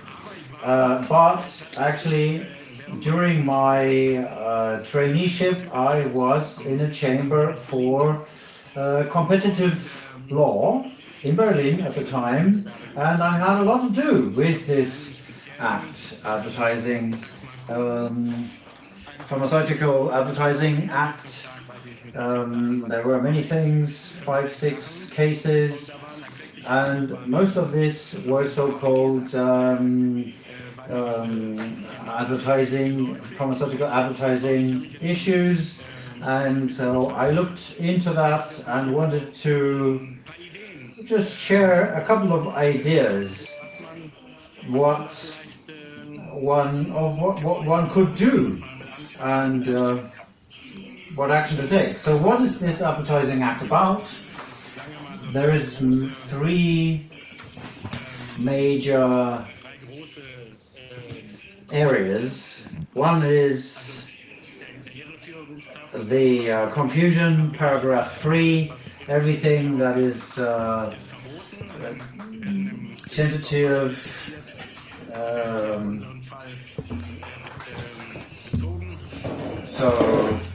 for example, it's misleading. That means I cannot do any advertising for a drug by telling it will bring remedy 100% if I take that, and also vaccines are medical drugs in the sense of this act, only because it is applied or developed for healthy people for prophylaxis and not for therapy. It doesn't stop them being a medical drug. So I can't promise that with that drug there will be remedy. I also am not allowed to say if you don't take this you're going to be worse off, you'll be more ill, or you'll have any disadvantages. That is forbidden because it's misleading. I cannot quote any false studies. I cannot cover up any adverse effects. That's all that area. And then we have the public advertising area of it. So I can do some things, but only with the experts. If I go to the general public, certain things are simply prohibited. That means I cannot use the popularity of people to advertise and suggest to the unknown or the uninformed consumer to get the vaccination. Especially, this is not allowed for doctors to do this. So they are not allowed to use their professional authority for that. Basically, I am not allowed to do any adolescent-related advertising, especially nobody under 14 years of age. There's no exception and there's no interpretation to that. It's completely forbidden. And also here there's a special offense possible concerning number 7. Paragraph number 7, if I promise the improvement of health when I take the vaccine or the drug, or if I threaten the worsening of the condition, that is not allowed. And then we have the area of the warnings and the mandatory information. We know that from the advertising, it tells us to ask our doctor or pharmaceutical staff. That has to be added to all the advertising statements. Full stop. I've never heard Mr. Lauterbach or whoever of the people producing themselves in the TV say this sentence. Also, the mandatory information has to be there. Name of the maker, registration number, all of that. It's given in the law, nobody does it. So these are the three major areas. And then we have the so-called, I call that absolute advertising prohibition. These are the low-hanging fruits, really, because this is not about complex issues that have to be discussed and looked at the individual cases and so on. Because that is the law against unfair competition. That's what I have to do. I have to look at all the individual areas, join them all up and come to a conclusion to see whether it is covered by the law against unfair competition. And the absolute one is paragraph 3A, for example, in the drug advertising law. Not authorized drugs are not allowed to, are prohibited to do advertising for. That's full stop. And that's what we have. Nobody says this. So anyone who gives any positive and tries to sell this, they can be sued on the basis of this paragraph 3a.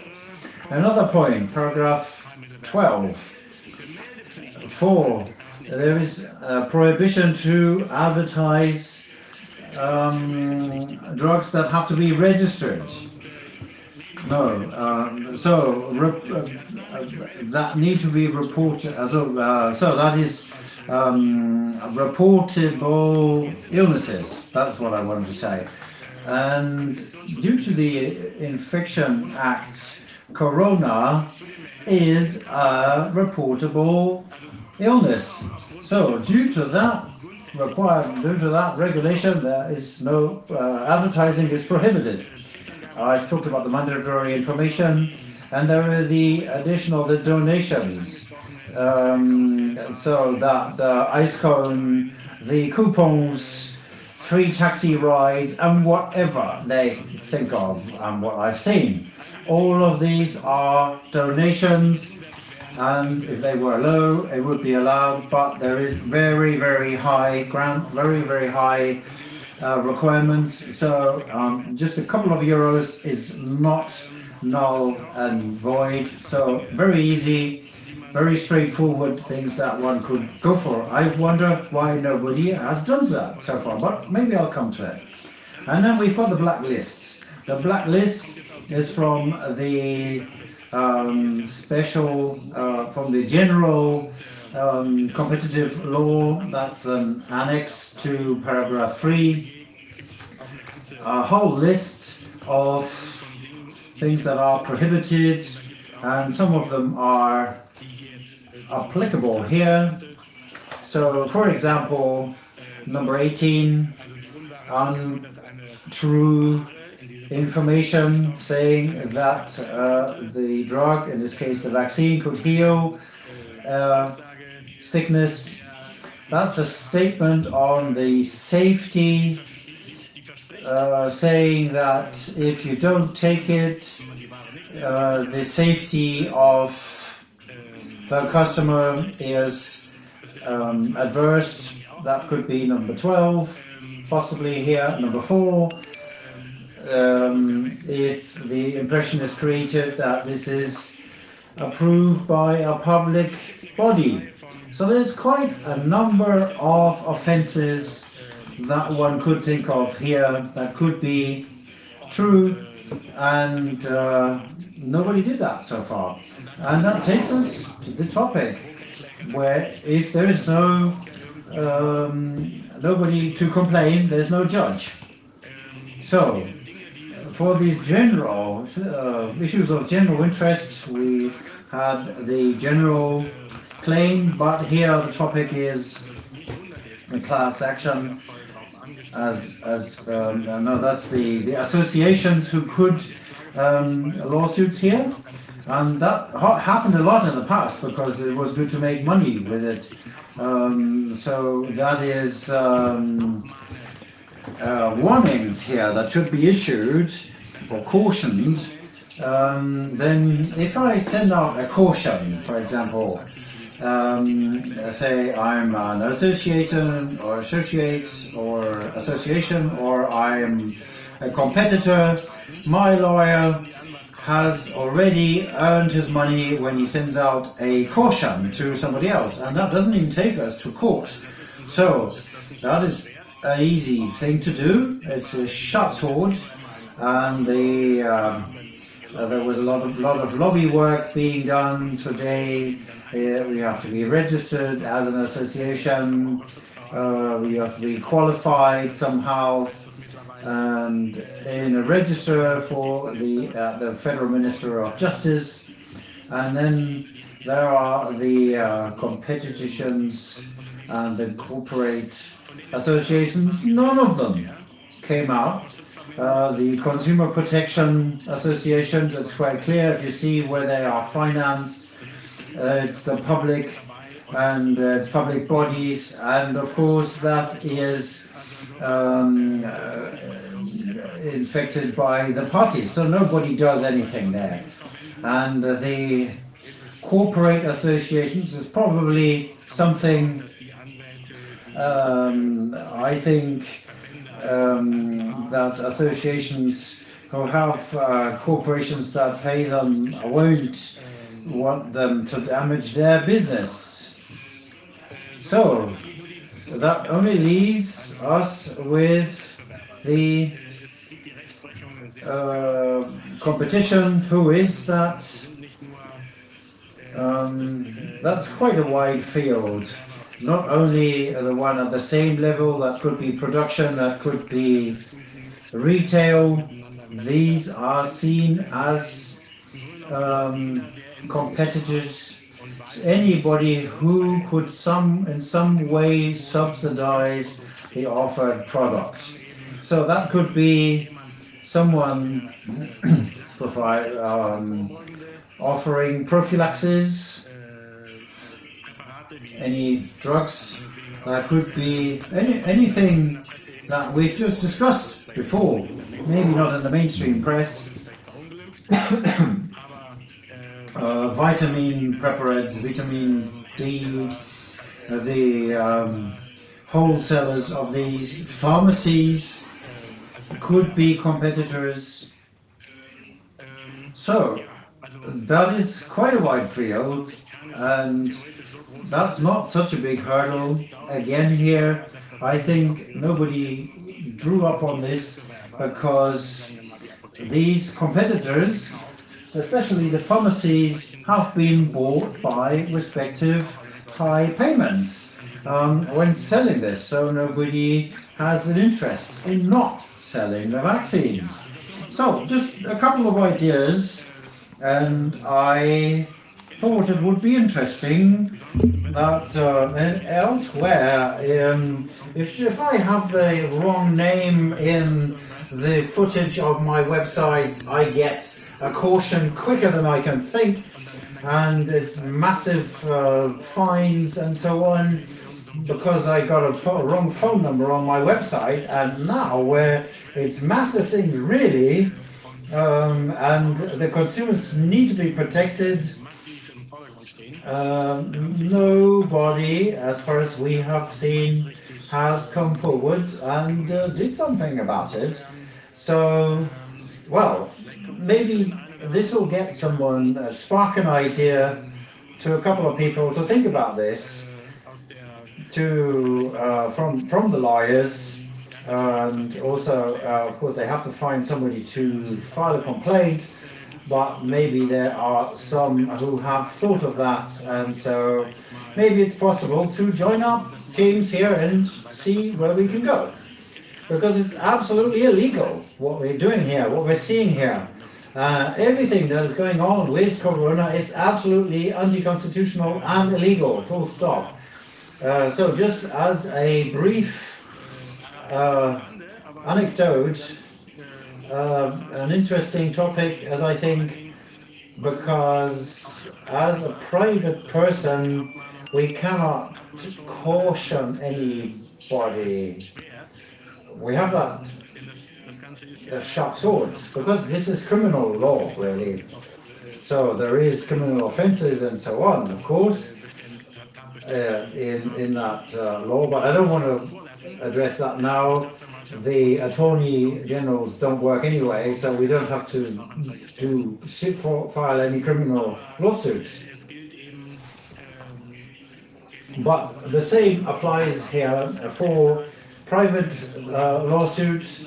So we have to see who can complain, who is legitimate, and it's always the people who are in action, whatever institution they are in. So maybe, in addition, there may be some claims, middlemanship or things like that could take an effect, but the person who acts is responsible. And as far as I know, these are the weakest links in the chain. It's not the super prominent people, but the C and D prominence, the C&D stars, the doctors who were used for the campaigns, and the low-range employees of other institutions, they could maybe tried with to file a suit against, because it is illegal what they're doing, quite clear. So that's a quick tour around. Well, we looked at this topic before in the context of the statements made at the Refugee Council of Lower Saxony, where this doctor communicated that there are no side effects, or that all the side effects were gone after a couple of weeks. And if you had any side effects, or after 3 days, whatever. Yeah. Well, that rule is clearly subject to area to be cautioned, isn't it? Absolutely.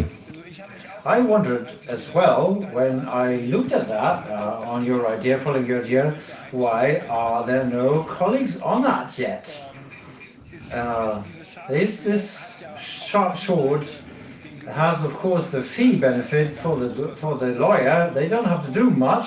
They just have to check it out and see if it's the right complaint and the right enemy. And do we have the right person? We know by now that probably with the qualified associations, you can't talk with them. They are publicly funded, one can say, so they are online. The pharmacists have been bought off because they make good money with the measures, but the competitors, they are there, and there's a load of them. So pharmacists as well, but there is a range of more. All of the people, for example, who sell alternative treatments, they are, of course, treated unfairly, quite massively, not only here in Germany. We can only apply that law here, but we have the same situation in California, as we've heard. Dr. Barges told us that it is an official line worldwide, in Germany as well, an official line that triggers, by the way, it was triggered by the contracts that have been kept secret so far from between the countries and the vaccine makers. According to that line, alternative remedies are not allowed, and the country that bought the vaccine has to buy it and use it even if there are alternative remedies. So that's even an exaggerated form of limiting the competition. But we hadn't known that so far because we didn't know the contracts. We just wondered why they chase the alternative remedies out there. We know now because exactly these guys who they are in competition with the alternative remedies try to close contracts, which are null and void, as we know, try to exclude alternative remedies by contract. That is a massive market. And the second part of the sword, apart from the lawyers being able to make good money if they work carefully, is that on the other hand, it's a massive impact. It really costs money. It's thousands, maybe even more, always. Yeah, and I think that somebody like Mr. Lauterbach, who is very much in favor of vaccinations, uses his authority as a member of parliament, and that is also something that is worthy of cautioning. Yes, maybe just to clarify this, the fact that you're not talking about special drug specific with a name, it's just said that it's get vaccinated. There's no exclusion. There is a lot of court rules. It's enough. It is concrete, a range of product, and the consumer knows what is referred to. And we've only got 4 drugs on the market, and in that sense, I don't think that will be a hurdle. particularly as they all have the same or similar toxic side effects, as Wolfgang explained again to us earlier. It's not like one of them is unproblematic and the others are difficult. Then it mightn't be as easy, but they all have the same issues. Yes, and we know by now from the reports that we've got from Israel lately, but from the US as well, that the efficacy is zero, and or homing into zero, and that the adverse effects and reactions are massive, although the mainstream media try to cover that up. So this is really a very good field of battle, really, if you were a lawyer and want to do that cautioning, yes. It's even worse.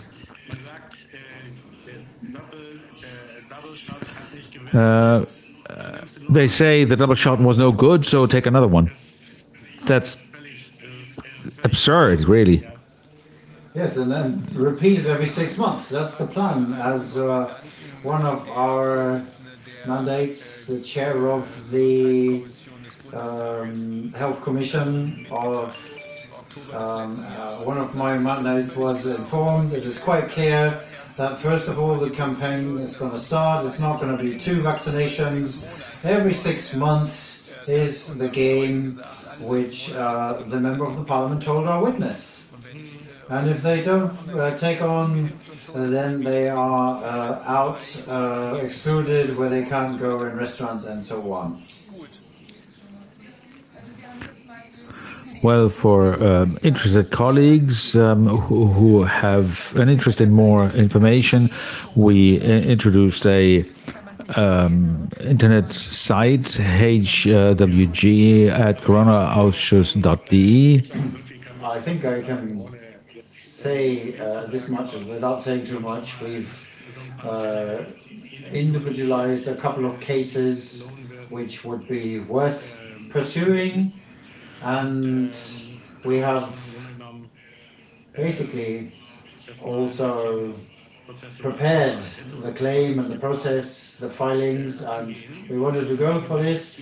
The goal is not to go for copyright issues and have some strategy and a copyright for that, but to share the idea, to trigger that, and maybe get some of our colleagues out there, motivate them to get things going. So maybe they have thought about that already, so let me do that.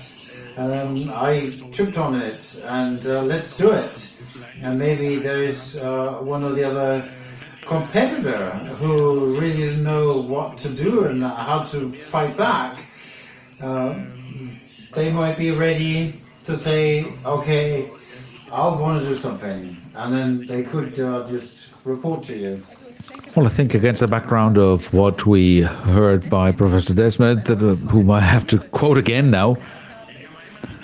It's good. He's great. He can quote him on it. Yeah, that's true. We have the consolation here that that he claims that the mask propaganda and all that only works because authorities and celebs are referred to, and there were experiments where we had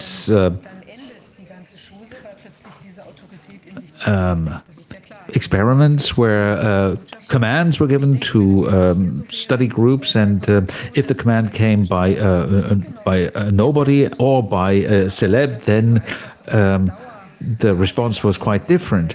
So then we have this continuous barrage of misinformation. If this was discontinued and we had a little bit of a breather space, then that might give people cause for reflection to think about what's happening here. So I think this is very important for society, and we'd be happy if people contact us.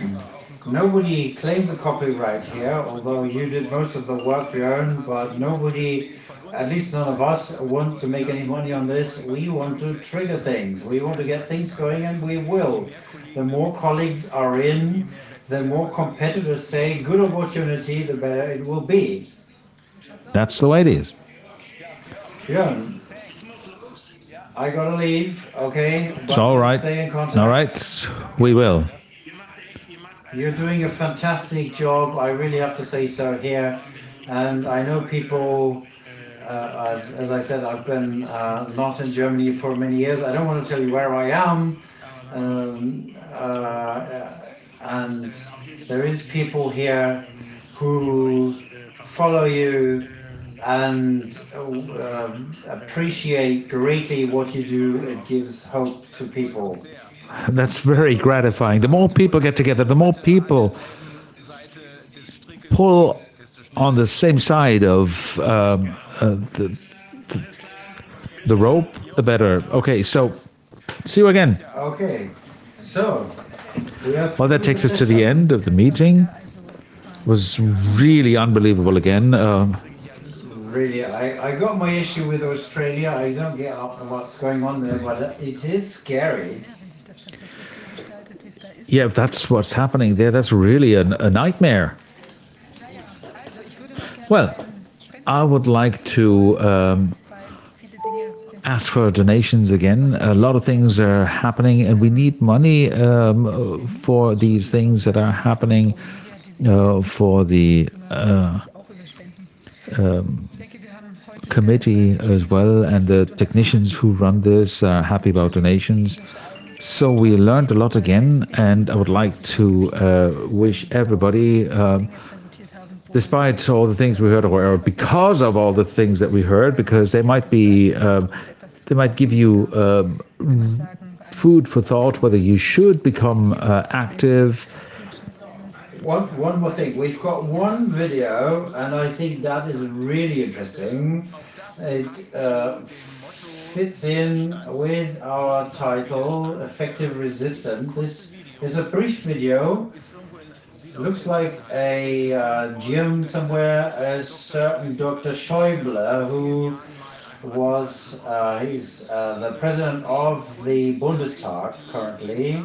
He was attacked, and the nurse who treated him after the attempt assassination, she makes a speech, and she says, and she shows it's possible, just like Sue Frost has just shown us. So watch that video. It is worth it. In amendment to what you've just talked about, the donation. We've got a PayPal account. I don't know how this works, but many people say it's more easy to donate. Okay, and beyond that, we are through our session. And well, And we wish you all a very nice Friday evening and a nice weekend. good evening, Dr. Schäuble. I'm a physiotherapist, and 30 years ago, I was your physiotherapist in Freiberg, in the hospital where you were delivered to in October at the time. At the time, I went to the church and prayed for you because it really hurt me, it affected me.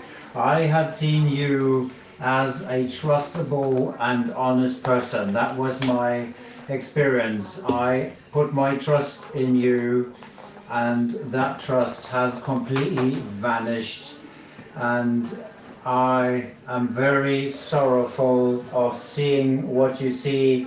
I was proud to be an entrepreneur in our country, and I'm seeing a propaganda going on now which is unbearable. We have heart attacks, we have massive problems, and the clinics were never at their limits. The ICU, 6,000 ICU beds were taken out of the hospitals. You know what I mean. It is not okay what's going on. What you're doing with the children is not okay. You have taken my mother had taken Contagan at the time, She stopped it. And now you are playing around with a new type of vaccination, fully unknown. The pharmaceutical industry is testing it. At the time, I prayed for you, and I pray that everybody will be relieved of their massive sins that they have taken.